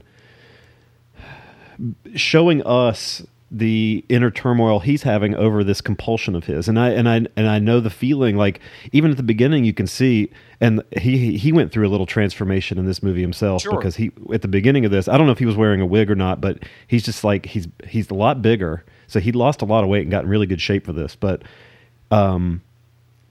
he's sitting in his car and he's already bothered that he knows this is going to happen. And like I was saying with like the shopping thing, it used to be like that. I would fucking drive somewhere to buy something and I'd be sitting in my car like, why am I even doing this? Like, and I would go into debt over it. It's definitely a compulsion, but also a chemical release of, like, say, endorphins or something like that, where your body releases these endorphins. Like people, eating is a pleasure thing. Yeah. And if you're in a bad mood, you're depressed, you're bored or something like that, and you eat, well, you're eating and it tastes good and your body releases these endorphins, and it's like a drug addict getting for that drug. I used to, honest to God, now I have a fairly good job now and I make, decent money and everything. But when I had shitty jobs, I would go to fucking Walmart in the middle of the goddamn night and those people must have hated my guts. Because I would go in there and take a cart, and I'd walk around, and I'd just pick up shit. And I'd be like, oh, yeah, this is it. And I'd end up with all this shit in the cart, and then as I started to walk up to the thing, I'd be like, fuck, what the fuck are you doing? I don't need this shit. And I'd walk around, and I'd start putting shit back. Of course, I wouldn't put it back where it was supposed to be put back, but I'd walk through the store, and I would take things I've done that out so many times. and I would play the, okay, I don't need this, and I don't need that. And I don't need this, and I don't need that. And then, but there were also times where I'd buy a bunch of shit, and then, like the next day, I'd be like, fuck, man, I just spent all this money, and I don't have, and I would take the stuff back. Oh, see, I never took it back. I'd stick it in the closet so I didn't look at it. I would go back, and I'd be like, hey, I need to return this. And then they'd be like, well, is there any reason? And I'm like, well, I tried this. I'd hide it from myself, literally. But this guy, like I said, if you had someone say, like, Ted Bundy. Now, I don't know exactly what went through Ted Bundy's head, but from everything I've read about him, he was a fucking sociopath. He was a bastard. He didn't feel the guilt. Being a sociopath, he basically could do all these things, live a normal life, and like I said, from everything I've read, now he might have had fear that he would get caught and fear that he would get exposed and that people would think he was a monster and hate his guts. But I don't think that he had empathy for his remorse victims. for what he was doing, yeah. And he did. Now, I think that maybe you didn't see as much of Theo. All you saw at first was he's at a shitty job, washing dishes or whatever, and the kids, he's obviously older than some of the people that work there, and like the teenagers that work there are teasing him. And for some reason, you don't know why, but they kept calling him Free Will Theo. And they kept chanting that. And it just got to him, and he just, like, snapped. Okay, but so you don't know if beforehand, if he felt remorse or whatever, but he goes into and they do have these programs. I was comparing, when I was watching this, to a movie called Rage. It was a made-for-TV movie that starred David Soul and, Jesus Christ. The guy that we always say is a drunk Republican asshole. He was in Osterman Weekend, and he was on the TV show Call to Glory. Oh, fuck. Then I'm going to have to look it up. Craig T. Nelson? Craig T. Nelson, yes. Good grab, yes. You came through. He was in it, too. And basically the whole concept of that show was they never showed any of the rapes or anything.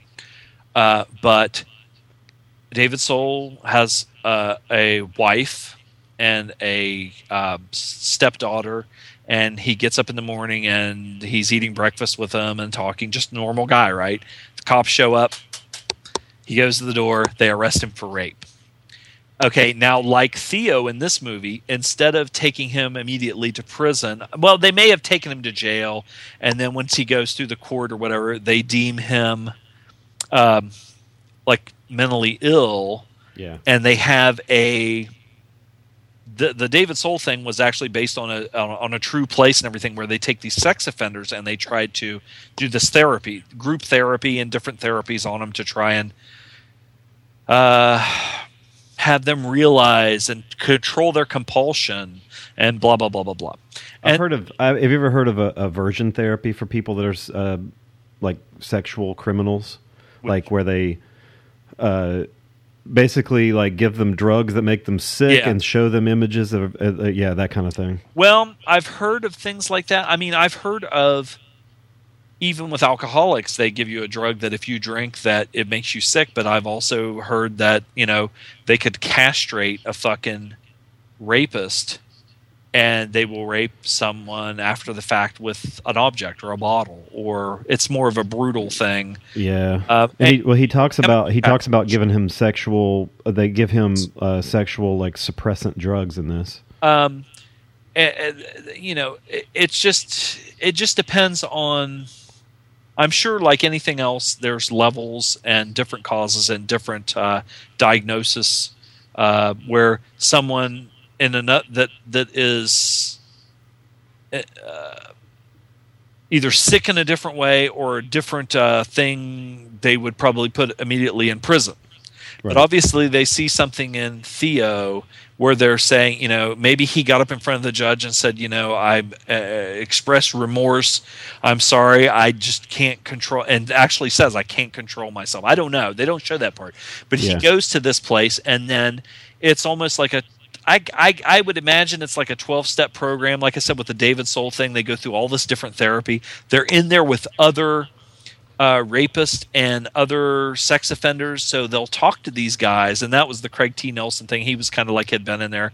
And at first you go through the denial thing. I didn't do anything. This is bogus. And the guy's like, yeah, whatever. Sure. That's the way we all are, right? Ha, ha, ha.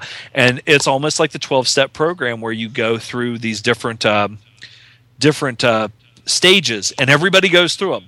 But so then you're in there with other rapists, and they're saying, you know, I was triggered by this, you know, and man, you know, my wife started getting on my nerves, and my mother used to beat me, and I hated her guts, and then I did, but I you know, I shouldn't do it. But with sex offenders, you always hear that with like pedophiles and things like that, the recidivism is so great, you know, especially with like pedophiles, and you know, because they're predisposed to be attracted to, just like we would be to a woman, or you know, a gay man to a man, or whatever. But Theo, like I said, they see something in him. He goes through this program, and even at his what I guess they would call a parole, he says, you know, I want to do this. I want to be an example. I want other people to see that people can change. But he also says, I'm going to try. You know, he doesn't say, I am cured. He knows that he fears that he might backslide and something might happen. He fears this. And you know, they'll have, like, he stays in a halfway house. So he's staying there with other people. And the thing is, I think the halfway house, it wasn't like I said with the movie Rage, where everybody in there is a sex offender. I think that there were, you know, just maybe some ex-cons and things like that for other things. But you would think because they were probably in the halfway house for doing things themselves, they were more predisposed to give this guy a shot. Whereas if you were in just a regular apartment building or a neighborhood, and somebody moved in there and they said, hey, I've been in prison. Well, what have you been in prison for? Well, I raped some women. You know, you would immediately be, if somebody moved next door to me or across the street or something, I'd be like, who the fuck's this piece of shit? Fucking son of a bitch, blah, blah, blah, blah, blah. So he does. It's odd because he's in a new place, and it's probably like a fish out of water thing, because he is put back into this world. 10 years later. 10 years later, he meets these guys, and he starts to become more accepted. He does see some people in this place crack. They don't make it. They either go back to jail or things happen, whatever. But he makes a friend, a good friend with this dude, and they, you know, and the one thing that got me, and for some reason I don't know why, but it was just odd for me that he was such an athlete. Like he was transforming himself, and I think that was to maybe just to mend his own mind, just to kind of give him something to do, right? To keep physical activity, anything like that, where they would say, you know, idle time is the devil's workshop. You know, go out and go for a long walk, stay busy, do this, do that. You know, it's like whatever. And so he gets involved in like taekwondo and working out and being physically fit. Now, I would think that as a male, the more physically fit you are, the more your body responds. He's building up that testosterone. And the testosterone and this and that. But neither here nor there. If he would have taken up basket weaving or something like that, he's fighting his demons. Anyway, and not only that, but I think that part of his therapy, and this is just speculation, but I'm sure that he went through this, was dealing with women, dealing with what caused him to feel this way about women, that made him want to violate, control, and hurt. But he still is very awkward. Of course, at first, he probably doesn't want to. He wants to kind of isolate himself. He doesn't probably even want to. In his mind, I'm thinking he was probably like, just stay away from women. But then one thing they show in the movie, and it reminded me of the movie 40-Year-Old Virgin with Steve Carell. He's trying not to think about sex, but then there's a big billboard. You start noticing it. They do make it a point to show that kind of everywhere. There's ads on the wall, under like a Marky Mark fucking poster or something with his hands around a half naked chick and stuff like that. And then the waitress, so like her shirt's kind of open. Yeah, and that's another thing. They encourage him to, hey, if you see her, why don't you talk to her? Now, the one thing, and that's the thing, as you start going through this movie, you start out with such a violent, awful, horrible thing, and you're thinking, this fucking cocksucker, I'd like to just goddamn beat his fucking brains out.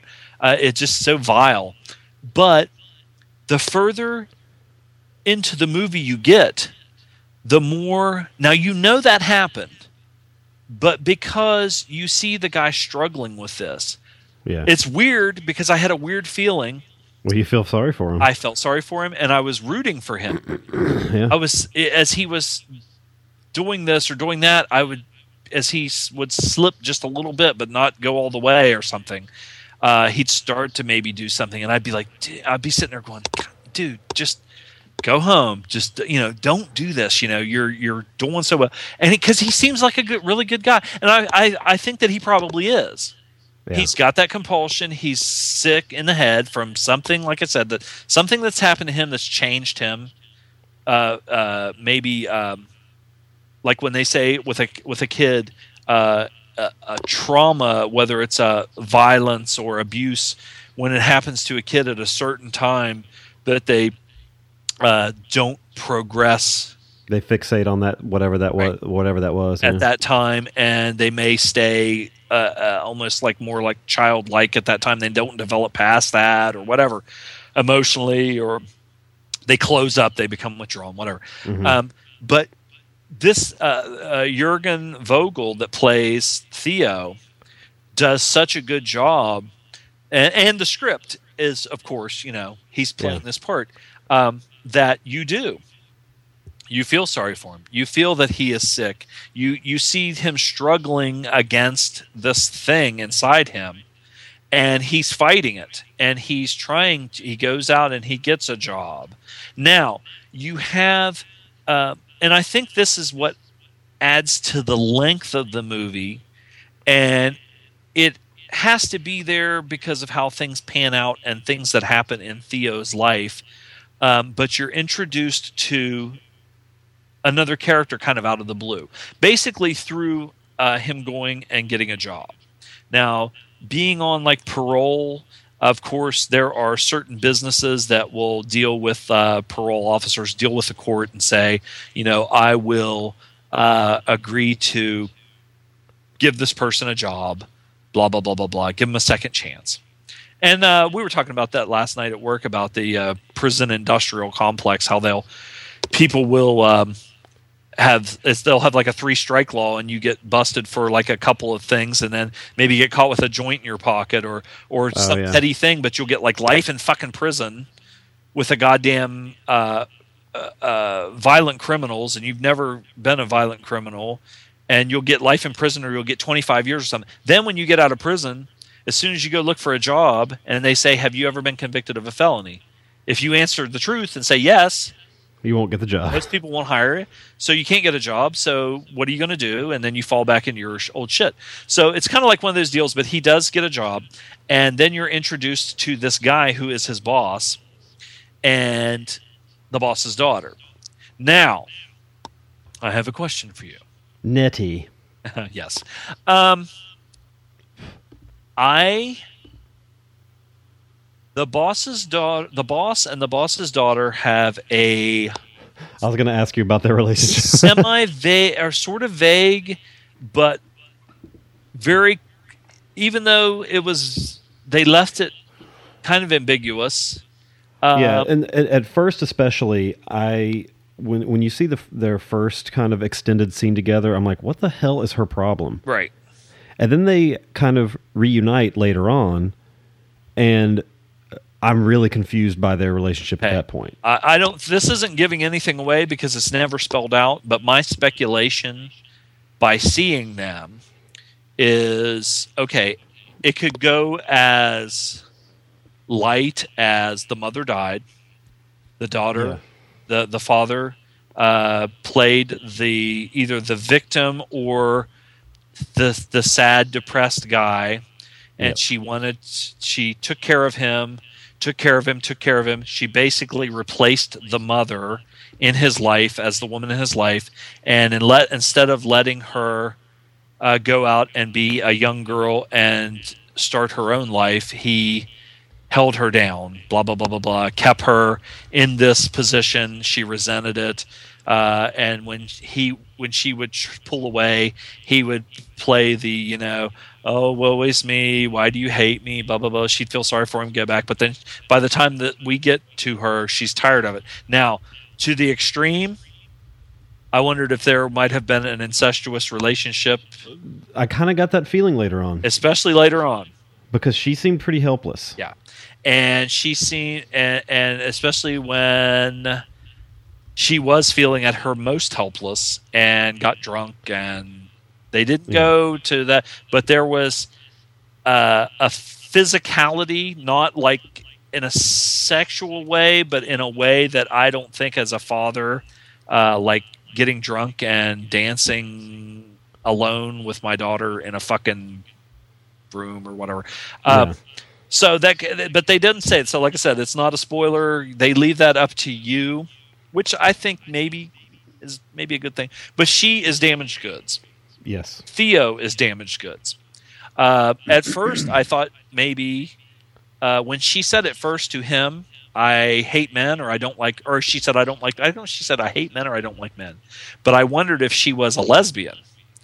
Just because she said that, and I didn't know, and I'm not saying because whatever, I'm saying because in the context of what was going on, I thought that what they were going to do was he sees this girl, he hasn't tried anything with the girl as far as even asking him out, he's scared because of actually being around women and this and that, and he sees this opening, he has met her at his place of work, and she's kind of quiet and everything. And I thought it was going to end up being that she did not like men because she was a lesbian. And so that they would actually have a relationship and become friends. And it would, not that they would end up becoming a couple, but it would just work for him because he didn't have any kind of pressure. She had no interest in him, but it doesn't pan out that way. So anyway, that was just whatever. But she is now, to me, whether it was her father or whether it was somebody else, she has been. When she says she hates men, when she says that she and some of the things that manifest, she has been violated. To me, I think she was abused in some way, raped or physically abused or something. Because there's something wrong. Like when they finally start, I think when she would be like, "I hate men," and he was just like, "Well, I hate women," and then when she's like she any other guy like her, what I assume maybe was her ex-boyfriend or whatever. Or like in that Frances Ha movie, when she goes to some guy's apartment and, she's just having a good time. And then the guy's like, "Hey, you want to see my room?" And then he tries to put the moves on her and she's like, I think because he's almost like, I don't know if I would say he's glad, but when she says that she's not interested, like in sex or not interested in him in this way or whatever, he's just like, okay, Good. I don't care. Yeah. I think because of that, that takes a lot of the pressure off of her that every guy wants to fuck me, every guy wants in my pants, blah, blah, blah, blah, blah. So then a sort of a friendship evolves slowly. And they, like when he takes her to when he took her to the Taekwondo or whatever karate form or whatever that they were doing, and it's kind of like a bonding thing, and she sees it and she's, oh, that's pretty cool, because she's kind of a tough chick, so he's showing her some stuff.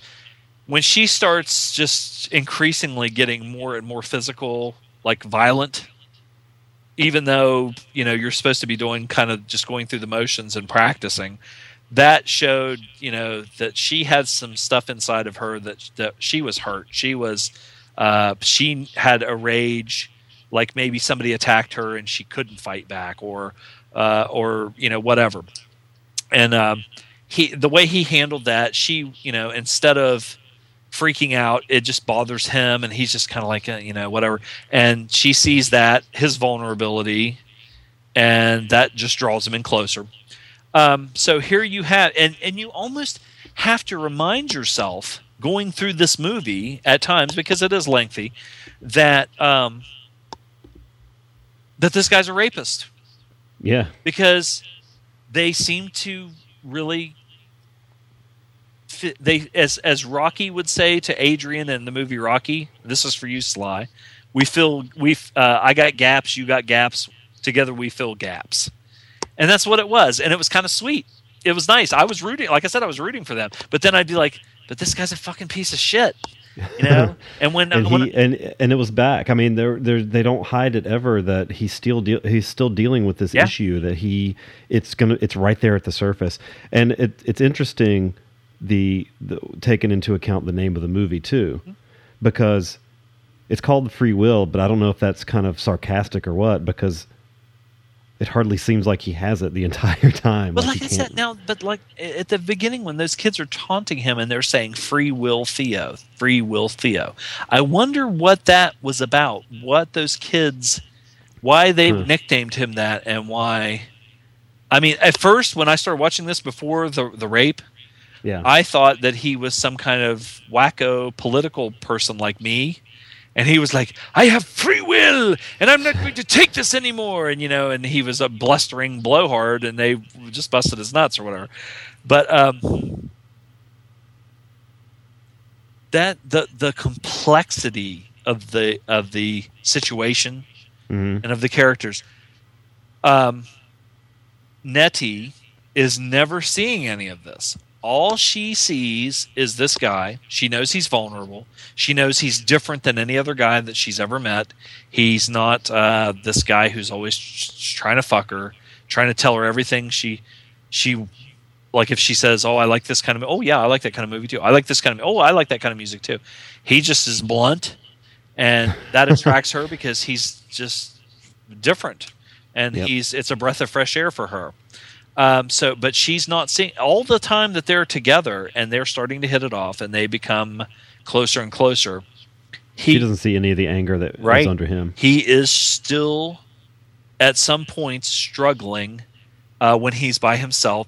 There are several times, as I mentioned before, where those things start pulling at him, and he even calls his friend. I think that's another thing that left him vulnerable.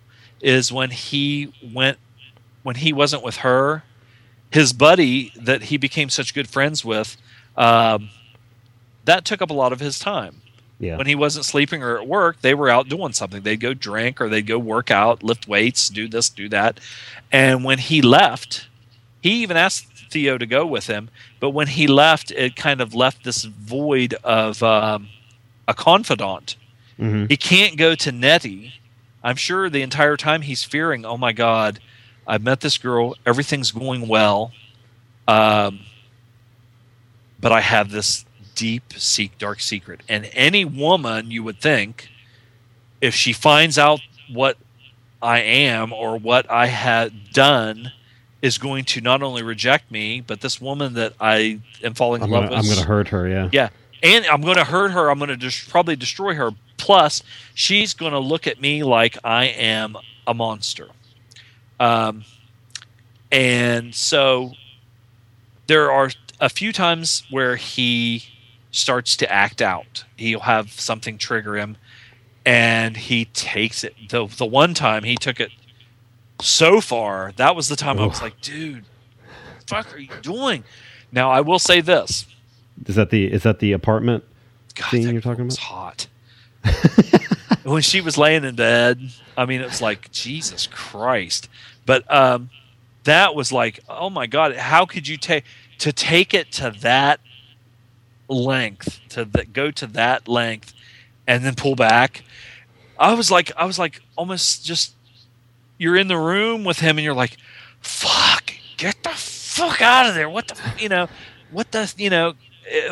It was very tense. Oh yeah. And they do a good job of that, making it you're fearing for him breaking, and you're fearing for people's well-being that are close to him. And let's just, or women's well-being. You see, we've talked about this as far as rape being portrayed in Hollywood movies before, and how you'll have, say, a rape scene in a movie that's done for like a more like a titillating thing, where they portray the chick as, she's hot, and the guy gets on top of her and starts fucking her and this and that, and then like the Jackson County Jail thing where the cop picks up Yvette Menu and just slams her fucking. I mean, this. When at the beginning of this movie, when I say it's like irreversible, I mean we're talking about not only just intercourse, we're talking about brutally beating with his fist this woman in the face, and just, I mean, it was just awful. So when you're saying, fearing for this other person or whatever, because you inevitably, as things progress, it's kind of like that something's got to give kind of a thing. Theo, even though he has the best of intentions, even though he is trying, he's went through this program, he's working a job, he's doing all these things, he's mentally ill. He has this compulsion problem. Whatever drives it, whatever triggers it, it hasn't left him. It might not ever leave him. I don't know, like I said, I mean, how it'd be like almost like trying to beat a heroin addiction or something like that, I would think. Or, we said before, any kind of addiction or compulsion. You can't control yourself. There are things that one of my friends that was a drug addict, he would tell me that when there's a street in the town that I went to college in, and it's in the real like projects kind of a section where poor what do you call it, housing, like HUD and stuff like that. Yeah. And this one street is notorious for drugs, and he would tell me when he was trying to get clean that if he even drove by that street in his car in the wintertime with the windows rolled up, he could smell crack. He said it would just trigger something, and it's all mental, and that's the way this guy is, and that's the free will thing. In some ways, it's a play on, kind of a play on things, because a normal human being has free will. They can say, I mean, all of us. I mean, I could go out tomorrow. Nothing's going to stop me from going out tomorrow and raping the first woman I see. But I have free will. I don't want to do it. I'm not going to do it. I would never do that. Or shooting somebody or killing somebody. And it's not because the law, it's not because the 10 Commandments says thou shalt not kill. It's not because the law, I have a fear. And the only reason I don't rape women is because I'll go to prison for life or for however many years and lose my freedom. It's because that's, I'm fucking, I guess, normal. Sort of. Sort of. But anyway, this poor bastard, he's sick. I mean, the best thing that they probably, I mean, I hate to say this because you always want to give somebody a second chance, and if they can do it, you know, it would be great if they could change, if they could whatever. But the one documentary that Louis Theroux did, it's about a prison that they have, and I can't remember what state it is, but it's like out west. I don't know if it's Arizona or where it is. But it's a prison for sex offenders, and that's all it is. Yeah. And they go in there, and some of them don't want to leave. They live there with no women. There's no women around. There's no women at all. I think like maybe some of the psychiatrists or stuff like that or whatever. But it's like basically saying, okay, if somebody's a pedophile and you don't believe in the death penalty or whatever you want to, then people will say, put them on a fucking island and just don't, you know, have them around kids or whatever. That would be the best thing that could happen to this guy. Never be around women. You know, because the way the movie, and this is a good enough movie that I highly fucking recommend it. So I don't want to go too much further. Yeah. Is how it pans out, because it's to me emotionally it's agonizing to watch him go through this. But not only him, but another victim of, we already said, abuse from wherever that's not spelled out, maybe her father, whatever, but also a victim of Theo. He did emotionally, and you know, the torment, and you know, when you're in love with someone and then things happen, and it's crushing. And but it really is an odd movie. It's very complex. It's an odd movie because it does make you feel something for this guy that in the first 10 minutes you would never.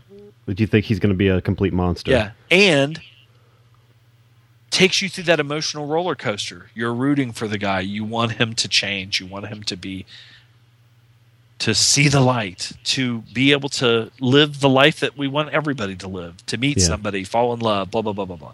And I don't, it's even up, and I'm not going to say what the finale or anything is, but you just, I mean, it's odd for me to say that your heart goes out to this guy, and now he said what, three at the beginning of the movie he had went to jail. Three women that he had beaten and raped. Yeah, and it's just like gut wrenching. And the concept is the concept for the script for the movie is just such an interesting, complex, and whoever came up with it, you know, like kudos to them, because who would ever think of, you know, this? I don't think this movie definitely would not be a mainstream movie in America. It might be like an indie movie. But I don't think that it could be made, put on the big screen in theaters as a summer or Christmas blockbuster with and get over. I just don't think people would be able to accept it. Maybe, I don't know. No, yeah. The length's going to be a turnoff for a lot of people. It was long. It is really long, motherfucker. Again, just like the previous one, and I know I say this a lot. I probably sound like a fucking broken record, but being cut down, I think, could have worked to this advantage of this one. It does build tension well a few times, but there's just some stuff that felt like kind of extra, almost like this was a director's cut or something. Maybe, I don't know. But that said, this again is a movie largely driven by the performance of the main actor, Vogel. He's phenomenal in it. I like the woman that plays Nettie also, but really to a lesser extent, because, and it's probably because of personal things. Like, I don't feel as sympathetic for her character because they don't give her the same amount of time. Well, that's just, but it's also just her character. She's very closed up. Yeah, and she is, and they. I mean, that you could see the hostility brewing in her as well, but they just don't. They don't spend the time really really going into why, and it's interesting how they kind of do play both sides of the dynamic that the two of them have, and that you see not only him dealing with stuff, but her becoming like having these weird obsession things as well, and doing her own sort of maybe out of the norm behavior type things as the movie goes on. And maybe we're seeing that, she lacks certain free will as well. Some of the stuff, like I said, is the tension several times is done very well. The apartment sneaking that you said was, man, my heart was racing on that one. I was like, no, but they, just because of how the movie is set up initially in that first 10 minutes or so, any time that he's alone with someone, you have that uneasy feeling. Yeah. He's following a woman through a train station. You're like, fuck, what's going to happen? That all that kind of stuff just works out throughout. I'm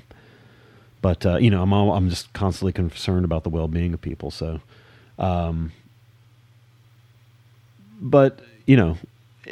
I don't really have a lot else to add. I mean, just that it takes its time, sometimes to its detriment, but it's very well acted, and it's a good movie. It's heavy.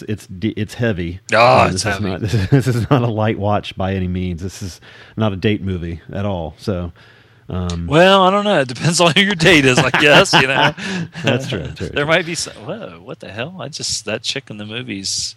I found a picture of her flexing her muscles in a blurry picture with her shorts pulled down, and you can see her hairy boosh. Let's post that on the group. Hairy bush. Oh, I don't want that group to be that kind of group. Yeah, right. The what kind of group? Awful. I mean, where people post on it? Yeah, that's good. Besides you and me, kind of... I hate when people start posting on there because I'm like, listen, this is low food. This is our group, and we post stuff. They're like invading our turf. Quit posting, you fucks. We want our group to be like our podcast, just the two of us. Yeah. And occasionally people might look in. But let's just rate it. Jeez. The length is my only thing. This needs an intermission. It did, Plus, you're just sitting there and you're like, Jesus Christ. But, oh my gosh, I really liked it. 8.75. Nice. I give it I was saying 7.75, but after talking about it, I think I'm going up to 8. I give it an 8 myself. I will say this. I think I would go back and watch it again. I think the performances, and I just think that the concept is just so. And I want to see more by both these lead actors, by George and by this guy Vogel. Yeah. Which apparently I have seen something else with Vogel because he was in Goodbye Lenin, which I have seen, but I don't remember what he does in it because it's been a few years since I've seen that. But that's a good movie too. It's right around the same time as this one. It'd have been better if it had been an American. Yeah, if this movie was America. No subtitles, straight up dubbed. Yeah, because reading movies is really just for eggheads. Henry Silva doing the voice of, the dad. Yeah. Cool. Well, why don't we take a break and we'll do some Feed Sack. We got Feed Sack? A little bit. I think from Stone Cold Steve Austin. So we'll be right back. I thought this fucking movie was long. We'll be right back. Ow. Are you tired of film podcasts where the hosts exist in a constant, blissful state of agreement? I mean, the main characters are two of the dullest main characters I have ever encountered in any film. Well, you're in luck. Let me introduce you to Chinstroker and Punter. One is an ex-film student with a penchant for David Lynch and art cinema. The other is a man on the street. Listen in perplexed and horrified terror as we tear apart one film a week. It just really It's not visually striking. No. Just getting confirmation. It's just that's the third time though. I mean, is this on? You can find us at csvsp.libsyn.com. So come and share the victory. If you could any man in film, who would it be and why? My answer is Lance Henriksen. Oh! You wouldn't tell. He looks like somebody. He looks like somebody who can keep a secret. So happy. Amigos.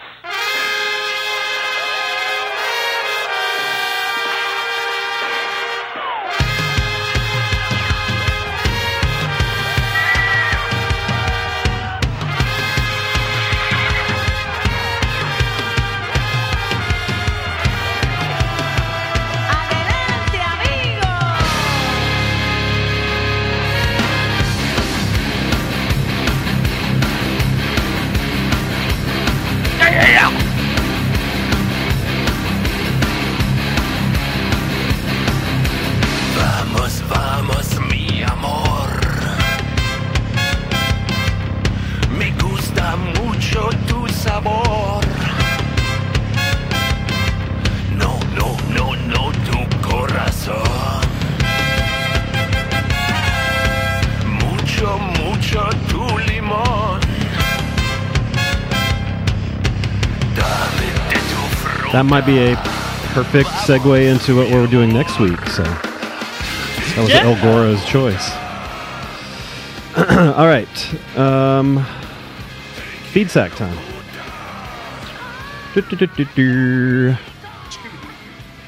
Let's go find the feed sack. All right, let's turn that down and play some voicemails. First one. Maybe. Here we go. Oh, hell yeah! Oh, no. It's Stone Cold Steve Austin. And I figured you two jackasses were reviewing some Thanksgiving movies. And I thought, you know, good old Steve Austin's got a better Thanksgiving story than that fucking married children bastard or the fat man and the fruity one going on a little road trip to Chicago. You know, with that planes, trains, and automobiles. Fucking that Canadian jackass Chris Jericho would never shut the hell up about that movie. So I hit him with a stunner. Anyway, Stone Cold has no Thanksgiving story from this very year. You see, I was down in Victoria, Texas, on my ranch on Stone Cold Ranch, on Wife Beater Ranch, much better than the Luke Skywalker Ranch. And, you know, my thing is, I'm a man, so instead of going to the store and buying a turkey, well, for starters, I go and I whip a bunch of turkey's ass, but this year on Thanksgiving, I meant it literally, not just talking about The Rock. You see, on my ranch, if I go down to Texas, I can find a bunch of turkeys that I can hunt. So I was like, I'm going to get me a big one this year. You know, so I went down there, I had my gun, I had my, rifle, and I was hunting up a turkey, and I found a big old one that I wanted to fucking shoot and cook for Thanksgiving dinner. Well, this little sumbitch kept avoiding all my shots and was picking a fight, which only Stone Cold likes, because Stone Cold likes a fight. This little sumbitch was reminding me of The Undertaker. That at a time I would shoot her, I'd go after it. It somehow kept coming back for more, coming back from the dead. So I said, the hell with this. I dropped the gun, I went out there, and I figured, let's do this mono and turkey. All right, I had a good old, I put down the fisticuffs, I put my boots on, and I stuffed a muzzle up in that turkey's ass. But I gotta give that turkey some credit.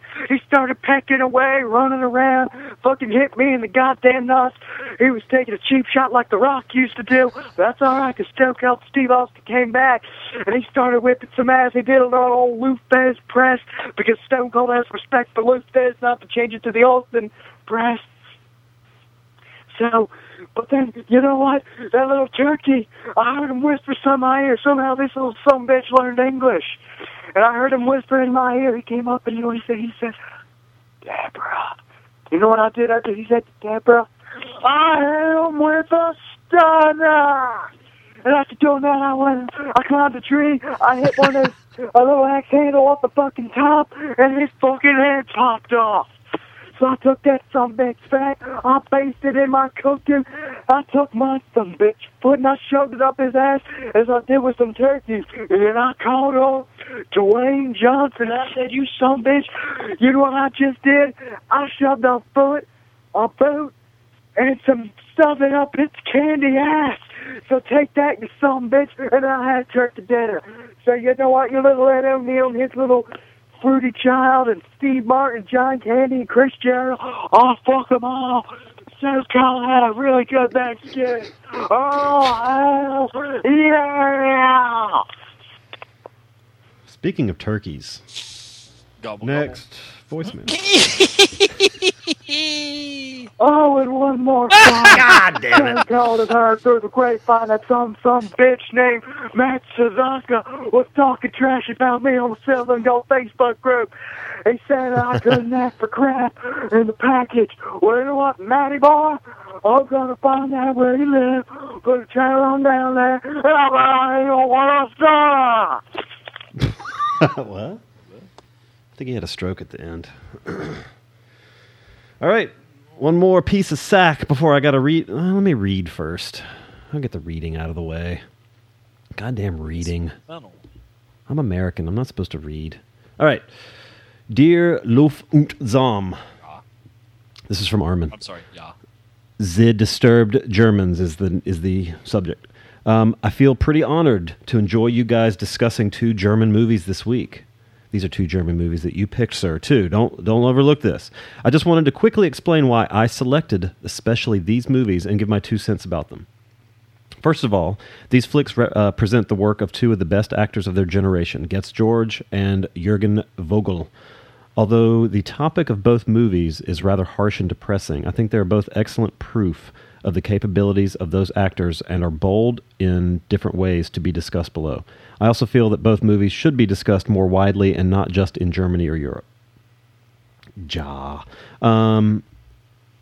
Der Todmacher, or The Deathmaker, is very close to a stage play, dealing with a small amount of actors in a rather limited space. This forces the audience to sink deep into the main character of George's serial killer, Fritz Harman, a sometimes ridiculous but often scary individual that is masterfully played.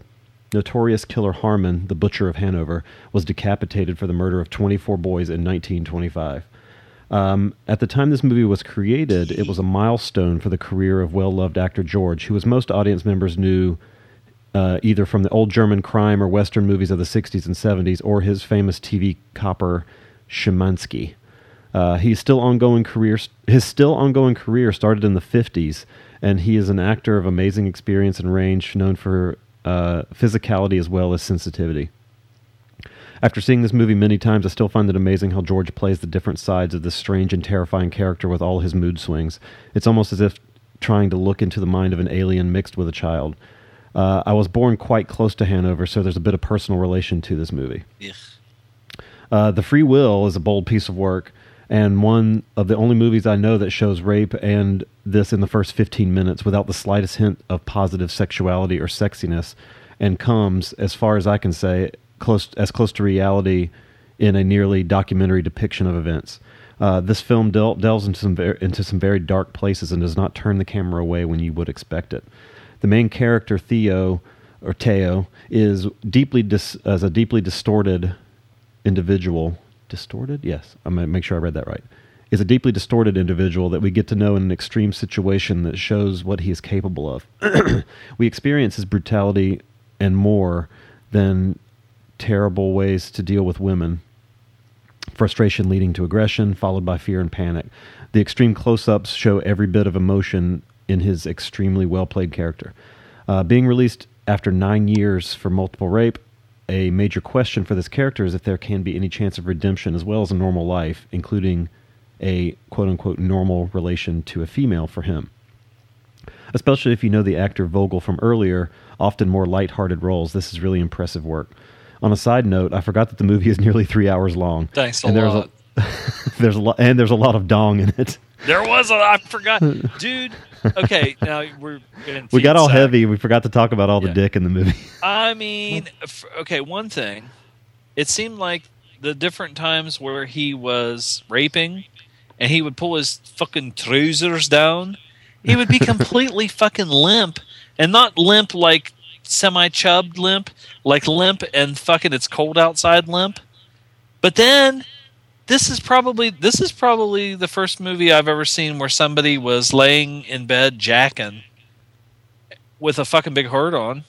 Can you remember anything like that? I mean, not didn't involve not Ricky unless it's Morton, porn. or- Yeah, not unless it's porn. I can't think of any. Man, I was like, God, and there, yeah. I mean, it's Where you Europe, actually so see- they're whatchamacallit, steam bathing or sauning and stuff like Yeah. that. Lots of dong. Lots of dong. But this in a way also shows the bold portrayal of this haunting character. Vogel is, in my view, a real great actor that dares to go into extreme places and tries to find and overstep the limits.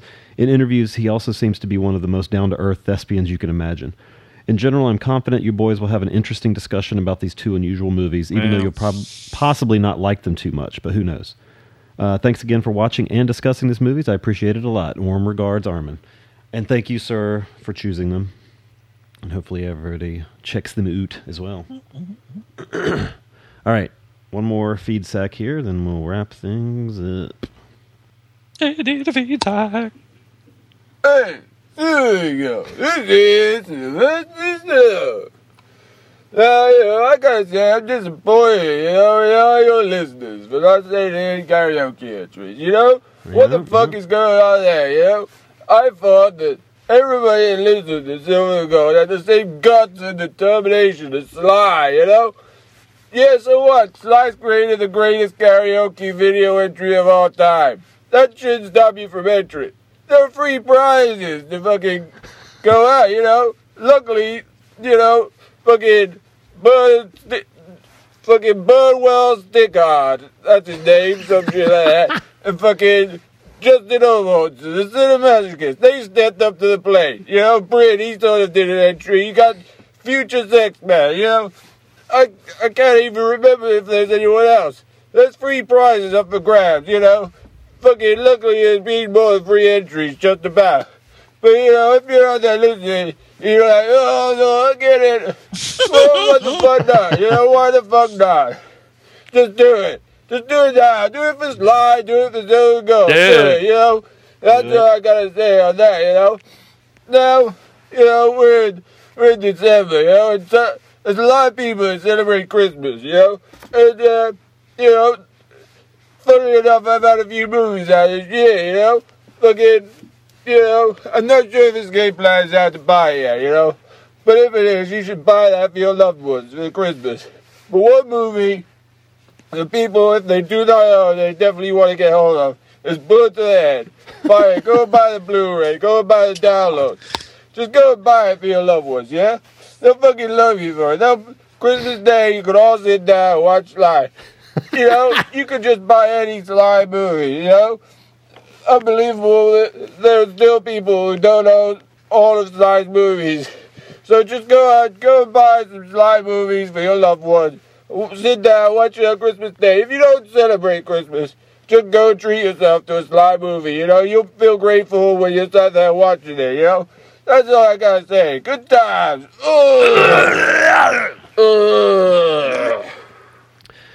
Yeah, You know what? I have a feeling that the karaoke might have wrapped up. Yeah. I'm not feeling any more. Maybe next time or maybe one more. We only got a week to get yeah. Something. Who cares? Fuckers. Cool. Everybody they just let you down. They go, fucking listen to the show, me, and stuff. Oh, I'm embarrassed. I'm shy. Yeah, we come on here and act like assholes. Maybe that's why they didn't do it. No, we got some good entries, though. We did. That's the top echelon of Silver and Gold came through. The people that come through for Well, Bad James is usually in the top echelon of karaoke. He did not put one in this time. What are you gonna do? So you can always send us feedback to 206-339-1600 or silvergoldpodcast@gmail.com. Find us on iTunes, find us on Stitcher, find us on our website, silverandgold.com, and join our Facebook group at facebook.com/groups/silverandgold. So next week on the show, we're having a very, very, very special guest. Should we say who it is, or should we make it a whatchamacallit? We can kind of make. Let's leave it a whatchamacallit. But we're going to be doing two, and if you're a member of the Facebook group, you'll probably be able to figure out who the special guest is. Yeah, maybe we should just say. Let's keep it a surprise. Douching out. So, but we're going to do two. It's going to be now. What was the term? Damn it! I'm unprepared. Fuck Jake and 2 luchador movies. No, it's going to be what? What is it? A Santa Claus movie? Santos Claus? Yeah, we're going to finally do... I can't remember the saying. We'll have to correct this in post. Correct it. I'm marking down the time. No. But we're doing 2 masked wrestler, 2 luchador Are these movies in English? With a special guest. They are not in English. Oh, my God. You have to read more movies. I'm sorry. Fuck! I should just get rid of all my books. Wait, I don't know. The Aztec Mummy one might be in English. I love English. We're doing Mil Mascaras versus the Aztec Mummy from 2007. Dude was already a senior citizen by then. Should be good. Still look better than both of us put together. Yeah. And then we're going to do from 1962, Santo versus the Vampire Women, or Santo versus or contra las mujeres vampiro. That was good. So should be fun. We're finally doing. It's been a while. We've never talked about Mexican wrestler movies before. How's that happened? No lucha libre on the show. But we're going to do it now. What episode was this episode? This was 117. Jesus Christ! We're getting up there, man. Time flies. All right. Well, tune in next week for those with our special guest. That will be a surprise. So until next week. Do you have anything else, sir? I have nothing. I didn't have anything at noon. Yeah, it's probably good. It's probably good. We're stopping now then. It's gone on long enough. I pooped. I'm going to get some hungry. I'm hungry. I'm going to get some food. I slept in my recliner yesterday, and my back's kind of out. So in the middle of the show, when I had to go shit, when I went to wipe my ass, I mean, I literally my back started to slip when I reached. Ugh. I was like, God damn, what am I going to do? But I took care of business. I gritted it. You got to tough it out. American dream. Like the son of a plumber, you turned around, you went through the pain, daddy. You wiped that bottom clean. That'd be a hell of a way to go. I bet Dusty couldn't wipe his own ass very well. It's probably too big to reach around there. All right, until next week, this is Love Hoot. Hands on. Quit now!